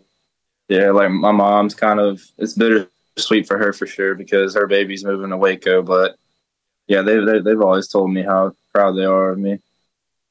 That's awesome, man. So if you could describe kind of just who you are and what Baylor is getting from Brock Jackson, what would you say that is? Just a relentless motor and a team player that's willing to do anything for his brothers on the field. So awesome, man. Well, so there you go. There is a Lumberton defender, Brock Jackson, a member of this Baylor 2024 class, and thanks to him for his time with Grayson and being a part of our selection of interviews today. So there you go, a little bit of a taste of the defensive side, and we talked about the offense. Let's get into this 2024 class and what they are bringing to the table on the defensive side. Let's start with Brock Jackson here. I mean, you mentioned defensive lineman, outside linebacker. Where does he kind of fit? Is they still, are they still trying to figure that out once he gets on campus? Let's start with him as we look defense here. Yeah, so he's going to be starting off at Jack, outside linebacker for this Baylor team. Caleb Collins was his lead recruiter. He had a nice offer list, but his thing, just the production is insane. What he's done at Lumberton, 2 years in a row, he's been the district defensive MVP, but it's really been 3 years of just consistent production in 3 years. So since his sophomore year, he's got 180 tackles, 52 tackles for loss, 16 and a half sacks, and 37 quarterback hurries. Oh, and 9 forced fumbles. I mean, this guy has just been a just wrecking ball for that defense at Lumberton. Capped it off with a really good senior year. And so Baylor's getting a really highly productive guy who just is good at football, right? Just a guy who has consistently produced. These type of guys typically do pretty well at Baylor. The guys who are highly productive in high school and then they get developed at Baylor. And that ability to make plays usually translates to the college level. So Brock's a very nice get. Elsewhere at linebacker, we'll get to Kylan Reed, who we'll save for last since he is our last interview of the day. But one of Baylor's better players. I mean, I would say along with Alex Foster, probably It's him. So for me, it's Alex Foster, Kylan Reed, Jaden Porter are the top three, and Joseph Dodds is kind of he's getting his way up there. There's a couple others that are in the fight, in the running. But so yeah. We'll talk Kylan Reed here in just a second. But elsewhere at linebacker, Keaton Thomas. He joined the class just last week. Young man out of Mississippi, Boonville, Mississippi, and played at Northeast Mississippi Community College. Had a lot of Arkansas crossover in this class. Another Razorbacks offer, Cal, UConn, Memphis, Texas State, West Virginia, NC State, a number of other schools as well. Pretty lengthy offer list. Where does Keaton Thomas fit in as an early enrollee as well, mind you, for this 24 class? And linebacker in general, whether it be your jack, your pure outside guy, your middle linebacker, however you want to break it down. I mean, a major area of emphasis you would think for this defense moving forward and the year that they just came off of. Right. So he's got 3 years to play after being at Northeast Mississippi for a little bit there. And so he's going to come to Baylor. I believe he's going to start off at Will. He could be a Mike eventually, but I think Will's going to be a nice fit for him. He had 107 tackles this year, 11 for loss, 2 interceptions. Highly productive. A guy they got on campus, got committed really quickly, really in a week's time period. And he was a guy that they made a priority. And I know he raised some eyebrows this weekend when he visited Mississippi State. I still feel like he's going to, I feel pretty confident that he's going to end up being a Baylor Bear regardless. I know the visit, well, anytime you take an official visit, people are going to talk about it and have speculation and doubts. But I think Keaton is pretty locked in, especially based on the interview he gave with you guys, the conversations I've had with him, and just the vibe. I think he's going to continue to be a Baylor Bear, sign, and then enroll in January. A very nice get at a position of need, by the way, because they were not very good at linebacker this past year. No, they were not. And that went just kind of across the board. Really, the whole defense outside of cornerback could really use an upgrade, and they have one cornerback, but we'll save him again. Moving on along here at linebacker, Kylan Reed we'll save for very last, like I mentioned, to roll into his interview. But Mason Dossett, listed as an athlete over on SicEm365.com, but a young man out of Missouri City, Texas, and Ridge Point High School. Some of the Big 12 newcomers, whether it was this year like Houston or next year like Arizona, were involved in his recruitment. Tulane, also part of that among some other schools as well. 6'1", 175. Where is Mason Dossett playing on this defense, you think, moving forward? Yeah, and he's just an absolute burner. So fast. He's going to run track at Baylor, too. He's going to run track this season before he enrolls at Baylor as well. Has played some running back, some wide receiver, and then this year flipped over to safety almost full-time. He still had to play some receiver there at Ridge Point, but very good player. And also the cool thing about him that I know a lot of people know is his dad played at Baylor. And so you get that Baylor legacy connection as well, which hasn't been really commonplace for Baylor at all. And people don't remember this, but Baylor actually flipped him from Purdue. He was committed to Purdue for a little bit, flipped back to Baylor, or flipped to Baylor, and has been committed ever since. But again, I think he's a perfect fit for the free safety position for Baylor, a position they've been trying to address since JT Woods left, and they haven't had that same kind of speed back there. And I think Dossett definitely fits that mold. He had a pretty good offer list as well: Arizona, Purdue, Texas Tech, Houston, Duke. So a very good player. Just kind of finding his footing, I think, defensively. I think he's only going to get better and continue to grow. But his speed is so intriguing and so fun to watch. He had a very nice year there at Ridge Point. And again, I think the best is yet to come for him on the defensive side. So while we're in the back seven here, let's continue on in the secondary. Chris Wokoma from Arlington Bowie High School, listed as a safety. Offers from a variety of different schools. You see Houston again. You see Texas Tech again. You see UTSA again.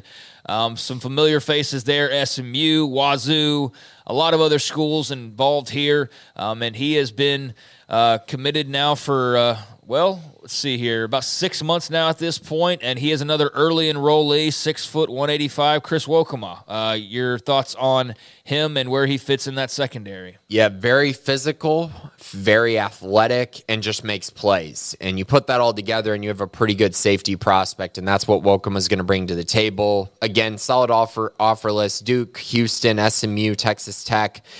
Chose Baylor over Texas Tech, where he took an official visit. But yeah, he fits really well. I think he's going to probably play boundary safety for Baylor, at least to start. But I really, again, this is a guy who's been committed for a long time, pretty locked in to Baylor since he committed, hasn't really wavered from that. And I think he dealt with some injuries this year, didn't get to play a ton. I think he only played in like 7 games. But when he was on the field, he was very productive. And again, the physicality is really what stands out from his film. He's not afraid to go in, make a tackle, hit someone. And again, that's something that Baylor needs. They did not have the level of physicality they needed in that secondary this past season. And I know they're working towards that. I think Wokema fits that really well. So you've got Wokema and Dawsett in the safety spots, but one cornerback, and obviously they retained all of their young corners through NIL and the Green and Gold Exchange and the big set of announcements that have been taking place. And like anything else, that's going to be a year-to-year type of a thing, but they are set up very well, if anywhere, at cornerback. So just one corner in this class, Kyler Beatty out of Comanche, Texas, and Comanche High School. Not a lot known about him, and I guess fill us in on what you know. 6 foot 170, Kyler Beatty, the lone corner pledge in this class. Yeah, and things turned so quickly, right? Because people were so just against really what Kevin Curtis had done at Baylor in those that first year or two. And then this year you're like, wow, recruited at a very high level, developed at a very high level, got guys on the field really early and had them be productive. It's like, man, he had an awesome coaching job last year, one of the best on the staff, if not the best. I mean, he was very, very good. And then you go out, look at Kyler Beatty, and again, he kind of fits that mold, right? Very athletic. He plays both sides, really was phenomenal at wide receiver this year for Comanche, and then defensively was a lockdown corner. I think for him, it's a development thing. It's going to take him a little bit of time, but he's shown the necessary skill set, I think, to be very, very good. And I think it's just another nice pickup to a loaded cornerback room that's very young as well. I mean, Kevin Curtis has done a great job, and that room is very, very healthy, one of the healthiest on the roster, especially with how young some of their guys are. So as we maneuver through here, you've got 3 linebacker commits. We'll save Kylan Reed again and get to him in just a second. But 3 linebacker commits, you've got 1 corner commit, you've got 2 safety commits, and now moving our way around back to the front of the defensive players here. We touched on this earlier. There's 3 commits technically here. One of them's Alex Foster on the D-line, and we know that he's apparently going to wait till February, but who knows? Maybe he'll surprise people and sign with Baylor on signing day number 1, but not banking on it. You've got Graydon Grimes, who's a bit in limbo from China Spring just because we don't know exactly, like if he's planning on signing right now. Is he going to look at maybe joining his dad at Kansas? Like, what is the plan here? That remains very much in limbo, as you pointed out, so we can't really say for sure here. So add in what you'd like to on Graydon Grimes should he decide to sign. I mean, what would you like to put out there on him? I think the encouraging part with Graydon is that he got better as the season progressed. I mean, his film got significantly better. He's got great size, has good athleticism as well. It just really is a matter of, Jeff Grimes going to Kansas, what's going to happen there? Is he still locked in? Is, just kind of all these different factors. And so that's kind of what we're waiting to see on with him. But, great size. Like I said, a good athlete. His offer list is solid from G5 schools when you look at UTSA, who's had a great track record at finding hidden gems. So again, encouraging that Graydon got better throughout the year. And again, his size and athleticism, pretty intriguing.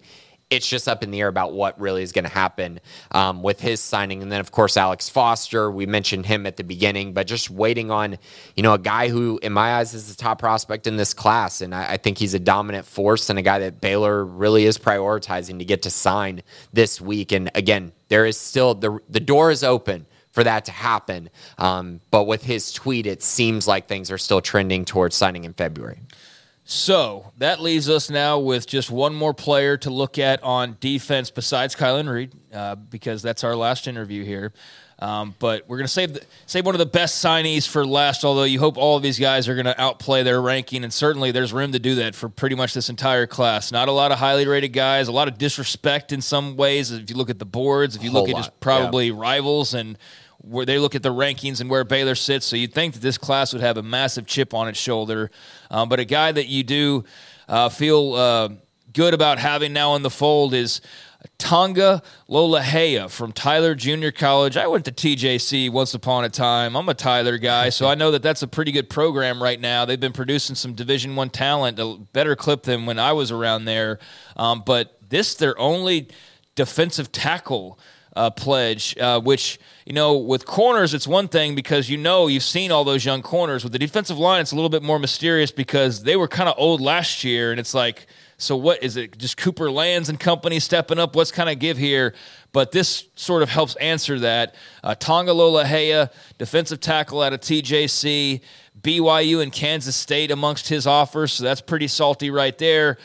He just committed yesterday, as a matter of fact, on Monday, kick-started the week with the pledge from Tonga Lolahea. So your thoughts on him as we start to round out, and also an early enrollee? Right, so really, really tough year for Baylor at the nose tackle position as, Jarrell Boykins got injured in the spring game. Trey Emery was injured all throughout camp and came back in the middle of the season. So you were just relying on Cooper Lands and true freshman Brendan Bett, for large chunks of the season. They need to address this position because they cannot have that same issue. They got to have depth there, and that's exactly what Tonga is going to bring to the table. He's 6'4", 322 pounds.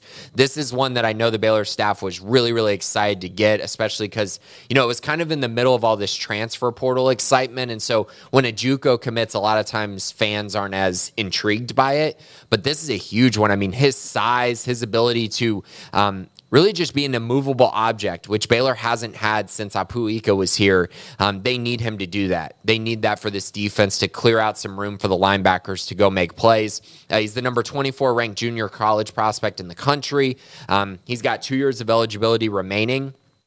And he did choose Baylor over Kansas State in a head-to-head battle, which, again, is huge for the Baylor staff to win a battle like that. He's going to come in and play immediately, add depth to their nose tackle position, and really just add stability to that room, which is something, again, they were lacking a year ago. So, man, imagine had he not pledged, they'd be rolling in with nobody signing on the defensive line except for perhaps Grimes, except for perhaps Foster. But, again, as we pointed out, that's not 100% concrete. So, big to get him for a variety of reasons that you just outlined, and just simply adding to that. I mean, defensive line, you look at where people's focuses are, even the ones that have a lot of defensive linemen. Like Texas doesn't really have a need, but they're still out there trying to get Alex Foster, baby. You try to get as many D linemen and offensive linemen as you can. And so, they needed to get somebody, and good to see they were able to get that pickup there this week. So that leads us to one final player we have not touched on, and we go back to linebackers here with Kylan Reed, a young man from Arlington, Texas, and Mansfield Summit High School, one of the more impressive offer lists of the entire class. I mean, you look at it, you've got Utah, which immediately you see that and you're like, respect, especially for a defensive player. Missouri, which right now is a hot brand, and they are very deep in the NIL and trying to play off of last year's success. Oak State, you've got KU, so many others, but a lot of respectable schools on this list that know talent. And Kylan Reed is certainly a talent. So before we hear from him and your one-on-one, break it down for us of why he's also a big-time jewel of this class and another early enrollee. Yeah, early enrollee, which is huge, but very athletic, and a guy who I think we're still waiting on seeing exactly what he can be.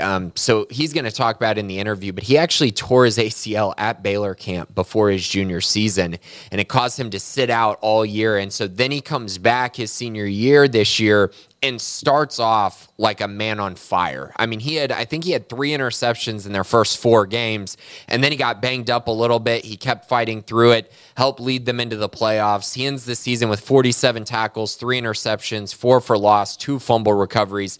The guy was just a complete game changer, but he only got to play in 8 games, 7.5 games this year. But he's the guy who I think is only going to get better and better as he gets further away from that injury. And I think he's just going to be very special for Baylor. Again, just highly productive, very athletic, fits exactly what Baylor wants at the linebacker position.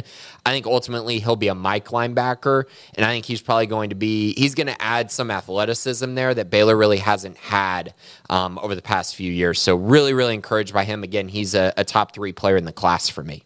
So there you go. There's Kylan Reed and Grayson with some notes on him, but why don't you hear from him yourself? The third and final interview on this signing day special. Grayson had an opportunity to talk with the young man we were just speaking about, but you get to hear from him yourself now. Kylan Reed of Arlington, Texas, one of the newest members of the Baylor Bears and the 2024 signing class. This is Grayson Grundhoefer, and I'm here with Baylor signee Kylan Reed. Kylan, congratulations, man. It's signing day, so I know it's really exciting for you, I'm sure.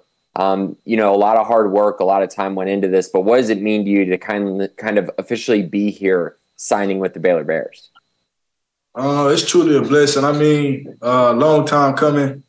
Put in a lot of work for this moment, a lot of preparation, a lot of support from my family. So it's just a great feeling to be able to finally clear the smoke, settle down somewhere, and start my college career. That's awesome, man. And so let's go back a little bit, and we'll kind of start from the beginning and work our way, kind of to this point. But, I remember you had a really, really good sophomore season and kind of got on the radar for a lot of schools, I feel like. And I know you visited Baylor during that stretch as well, got the Baylor offer. What do you remember from kind of that time period where your recruitment officially kind of got going? It was a very exciting time. It was kind of new to me. I'd never been around like family members that got recruited or anything, but it was a truly like exciting moment. Baylor, they was on me hard from the start. They always showed like a great amount of love, and they was always consistent. So it was an exciting time to see that people seeing my efforts and what I was working towards. Right. And initially, I think I'm right on this, Alec Osborne was a big part of your recruitment, right, initially? Yes, sir. Yeah, and then you kind of had that weird stretch where you had Ron Roberts and then Christian Robinson came in. Kind of take me through those relationships that you've been able to build during your time being recruited at Baylor. I think with each one of the coaches, it was always like a great amount of love. Like, it really wasn't a hard transition between the coaches because, it's like Baylor. It's like a Baylor love. Like, whichever one came in, it was always the same mentality, like the same relationships over the person. It was always the same. So that I feel like that's a blessing with me being able to, switch coaches and still have the same love as the last one. And I think it kind of starts with Coach Aranda because how he builds the program around the relationship. So I commend him for that. Yeah, and so I guess Christian Robinson sort of became your lead recruiter kind of through this process. What do you think about him? How has it been getting to know him? And specifically, kind of what has he talked about for you, coming into Baylor and what he wants to see from you? It's been great getting to know Coach Rob. He's it's like even hearing his story is great. How he played at Georgia, dealt with some adversity, but he's here now, better. So I kind of me and him can kind of relate on a lot of things. I tore my ACL and I went through a lot of stuff, but he just always gave me encouraging words and always told me like to keep going. And one of the things that he always say, like coming into Baylor is like just buying in, like buying into the program, buying into like what Coach Aranda is saying, what he's saying, what Coach Pallett's gonna say, just buying in and always remembering like relationships and having trust in the people that recruited me. So that's a big thing. Yeah, so I did want to ask you about that injury because you got injured, what was it, right before your junior season? Yeah, it was actually the summer. So I went to my sophomore season, and I was going to camps in the summer. Yeah, what did it happen at Baylor camp? Yes, sir. Yeah, so I remember being there for that camp, and I obviously none of us knew what had exactly happened, but I remember that moment. For you dealing with that injury, dealing with that adversity, how much do you think that helped kind of get you to this point where you had a really, really good senior season for the most part? I think it prepared me a lot because before that, I never really been hurt to where it put me out. It was always something I could, battle through, like keep going with my brothers. But being hurt kind of taught me like finding different ways to contribute other than playing. Because like obviously I couldn't play, but I had to find a way to be a part of the team. So I feel like it made me a better team, made me a better leader. Being able to encourage the young guys, encourage the older guys that was on the team, like to just stay focused, like keep the eyes on the prize. So I feel like it ties back in with my senior season. Of course, we didn't finish how we wanted to, but I feel like the whole season we was all in. Made a couple mistakes, but for the most part, we was all in. I feel like I was a better leader than I was my sophomore year and a better teammate. And I mean, your senior year, you started off just like on a tear. You had like interceptions, and it was like 3 straight games or something along those lines. But you dealt with injuries this year too, right? And do you feel like that kind of held you back a little bit as well? I do feel like the injuries I deal with, it was like the injuries I dealt with was kind of like my third game. I started out great, pick 6 my first game, continued to get 2 more picks those 2 second games. So it was a great season. I was fired up. I was ready to go. Kind of slowed me down. Dealt with another injury, but it's just perseverance. I mean, I kept going. I kept my eyes on the prize, stayed the course, and I got a chance to play again. So I can't complain. I'm very blessed. Awesome, man. So you ended up taking your official visit June 23rd, and then you committed like right after that. I think it was like 4 days later.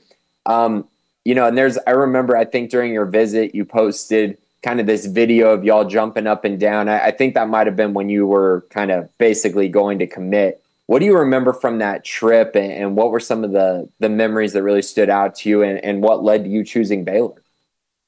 Yeah, it was a great trip. I really enjoyed the trip. They took care of us. It was a great time. We had a great time. Got to meet I pretty much knew everybody there because I was already there like a couple of times. So it was like reuniting with my family. It just felt like a big family reunion. Just got to spend time, learn more about the school. And then in that video you're talking about, that's actually when I committed. We was doing like a little shoot where I was like supposed to be on the phone with Coach Rob. So nobody knew what was going on. But I told Coach Rob through the phone, I was like, I'm coming to Baylor. And it was just authentic, genuine, like energy from the people, even the players that was already there. Like they celebrated with us. My mom was dancing. It was just a great experience. That's awesome, man. I mean, yeah, the video, it's just pure joy, man, from everyone. Is that kind of the vibe that you get just being around the Baylor program as much as you have? Yeah, so it's definitely like a joy. Like just like I said, reuniting with all my family. It's like we've been knowing each other for years. Yeah, so, I got to ask, I know this year, things didn't go very well for Baylor. It was a tough season. When you sat back and kind of watched the season unfold, did you have any doubts about, whether you were going to stick with Baylor, or was there anything that you kind of saw that just made you go, oh, you know what, it's going to be okay when I get there? I'm actually, I had Coach, Hal Presley, he was a player, a wide receiver that came from my school, Summit High School. And I was, in contact with him, and he was just telling me like, they having a rough season, but it's all gonna change. Like he was saying, like Coach Aranda had a plan. He always was encouraging about Coach Aranda. And I came to a few games myself, and we lost Yeah, we lost both of the games I came to, but I was all in. I came back to school telling people like we was gonna get it right. So I always had belief. Even the last game, I thought we was gonna win it. We ended up not winning it, but it's rough times. But it's just about getting back on track and just remembering why you started. Like never forgetting the mission. Yeah, and one thing, that I'm sure you noticed that I know a lot of people did, a lot of young guys got to play this year. Is that something you're kind of hoping that you can do? If you go in, do you feel like you can make an impact? And do you like that you could get the chance to make that impact? Yes, sir. I definitely very excited about that. I'm looking forward to going down there and hitting it 100 miles per hour, like trying to get in and make an impact for sure. So I got to ask you, Kylan, you're currently rated by 247 as the number 194th rated prospect in the state. And you're to me, I have one of the biggest issues with your rating compared to where I think you should be rated. When I say that to you, do you feel like you're pretty underrated and do you play with a little bit of a chip on your shoulder because of that a little bit? Actually, I try not to think so much about that stuff because, people's opinions. I try to just, I don't really play. That really don't motivate me to, play. It's just, I feel like I got a natural chip on my shoulder, like just wanting better, wanting to prosper. So I don't really pay too much attention to that stuff. It is what it is. Yeah. No, I get you for sure. So, I know recent weeks, did you already have your in-home visit with Dave Aranda? Yes, sir. Okay. What was that like? What was the conversations like? What was he telling you? Just kind of what stood out? The conversations, they were very uplifting, very reassuring. With the season they had, it's always, speculation about coaches leaving, like what's to come for the program. And it was we just talked about the changes that were made, him being more involved in the defense, him being more involved with my position. So it was very uplifting, very reassuring. And I can say, like, I got my faith in Coach Aranda. Like, I'm ready to do it with him. So, absolutely. I did want to ask you about that. Did he mention, I know he's going to kind of take over play calling and being more involved day to day. And he obviously was an elite defensive coordinator for a long time and still really is. Do you like that he's kind of going to be taking more of a hands-on approach? Yes, sir. I think that's very important for it's just for the best view of the program. Like him being able to come in and say, okay, let's make these changes. No matter what I got to do, I got to call the plays. I got to do this. Like, let's make the changes. Let's start working towards something better. So I like to hear that from him. Yeah. So I know you're early enrolling. So what have you been doing to prepare for that? I know that can kind of be stressful. I'm sure you're trying to get all your classes done and everything, but what's that process been like to kind of get ready to enroll at Baylor? I don't think it's been that difficult. I always been a worker, so it's part of my mentality. Like before this, I was working. After it, I was working. So I'm just still working. I'm preparing myself to get there. I know there's going to be some changes. I know I'm going to have to adapt some things, but it's like I'm ready to work. So I just been training, lifting, making sure I'm getting my sleeping habits right, eating good, just doing everything till I can be as prepared as I can for when I get there. Nice. And as far as kind of leading up to this and leading up to signing day, what's kind of been the message from your parents, your family? Just how excited are they for you to, have this moment? My parents are very excited. They just always tell me, like, I always have faith, have faith and just like stick to what I know. Like everything they taught me, just go in there and be myself and buy in and have trust. That's great, man. If you were to say to Baylor fans who are listening, what Kylan Reed is going to bring to the table at Baylor, what would you say that would be? You want me to give you like one word, or you want me to give you a couple words, or however many words you want, man. It can be one, it can be a whole paragraph, whatever you want. I would say I'm bringing leadership, competitiveness. I love to compete. I love to challenge others around me to be better. Even if I'm not playing, as soon as I want to, I still want to be able to bring that leadership.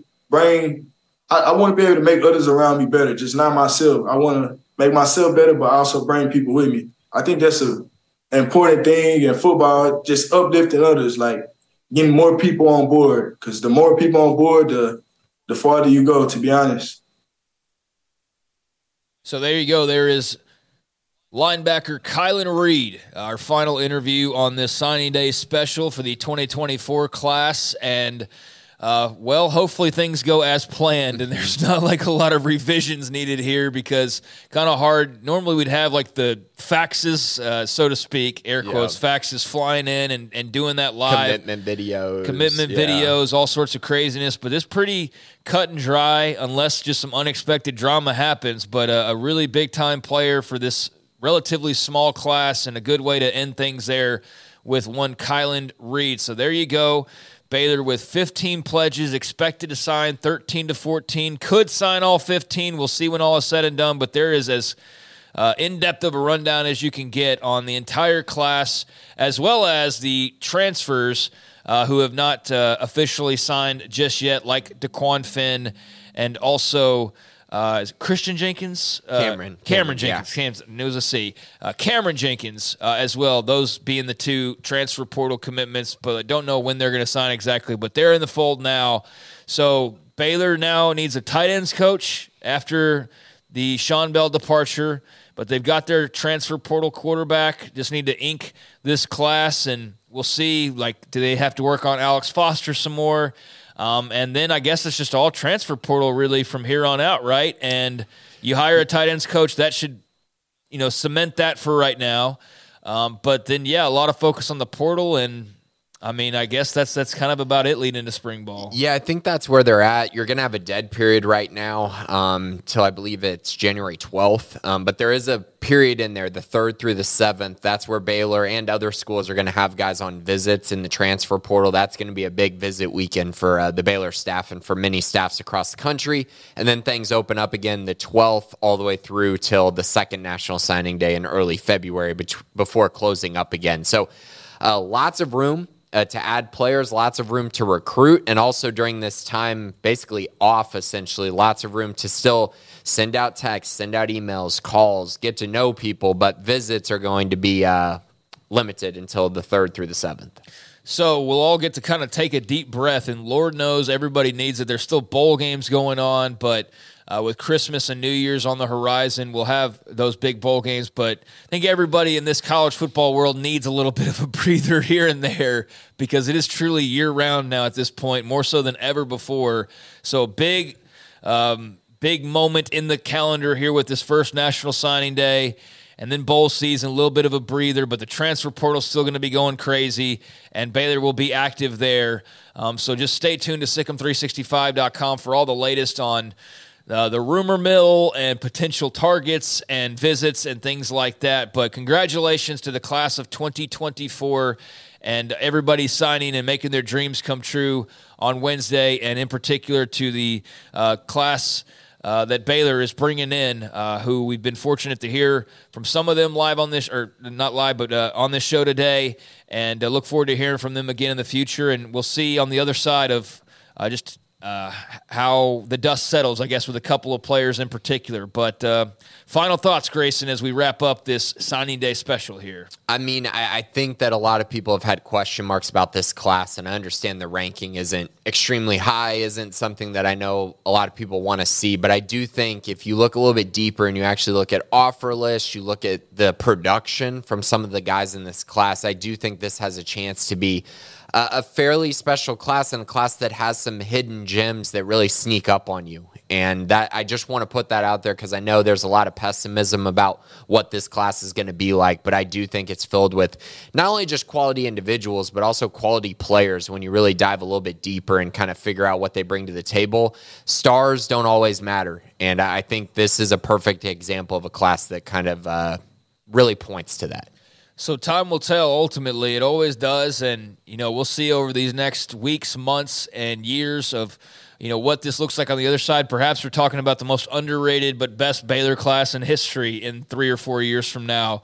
Perhaps we're talking about something different. I don't know, but it seems like a great group of players and some people that fit Baylor well and are excited to be a part of what Dave Aranda's got going on. So we thank all of you for tuning in to this signing day special and being with us for these last nearly 2.5 hours, but 2+ hours. That's going to about do it for us. Thanks to Garrett Ross behind the scenes for navigating and weaving throughout all of these different interviews and segments and whatnot. Thank you, Grayson, for all of your information and background and everything when it comes to this class and the interviews as well. And thank you to those of you out there listening. If you haven't already, please press the like button and the subscribe button on the Baylor Athletics on SicEm365 page.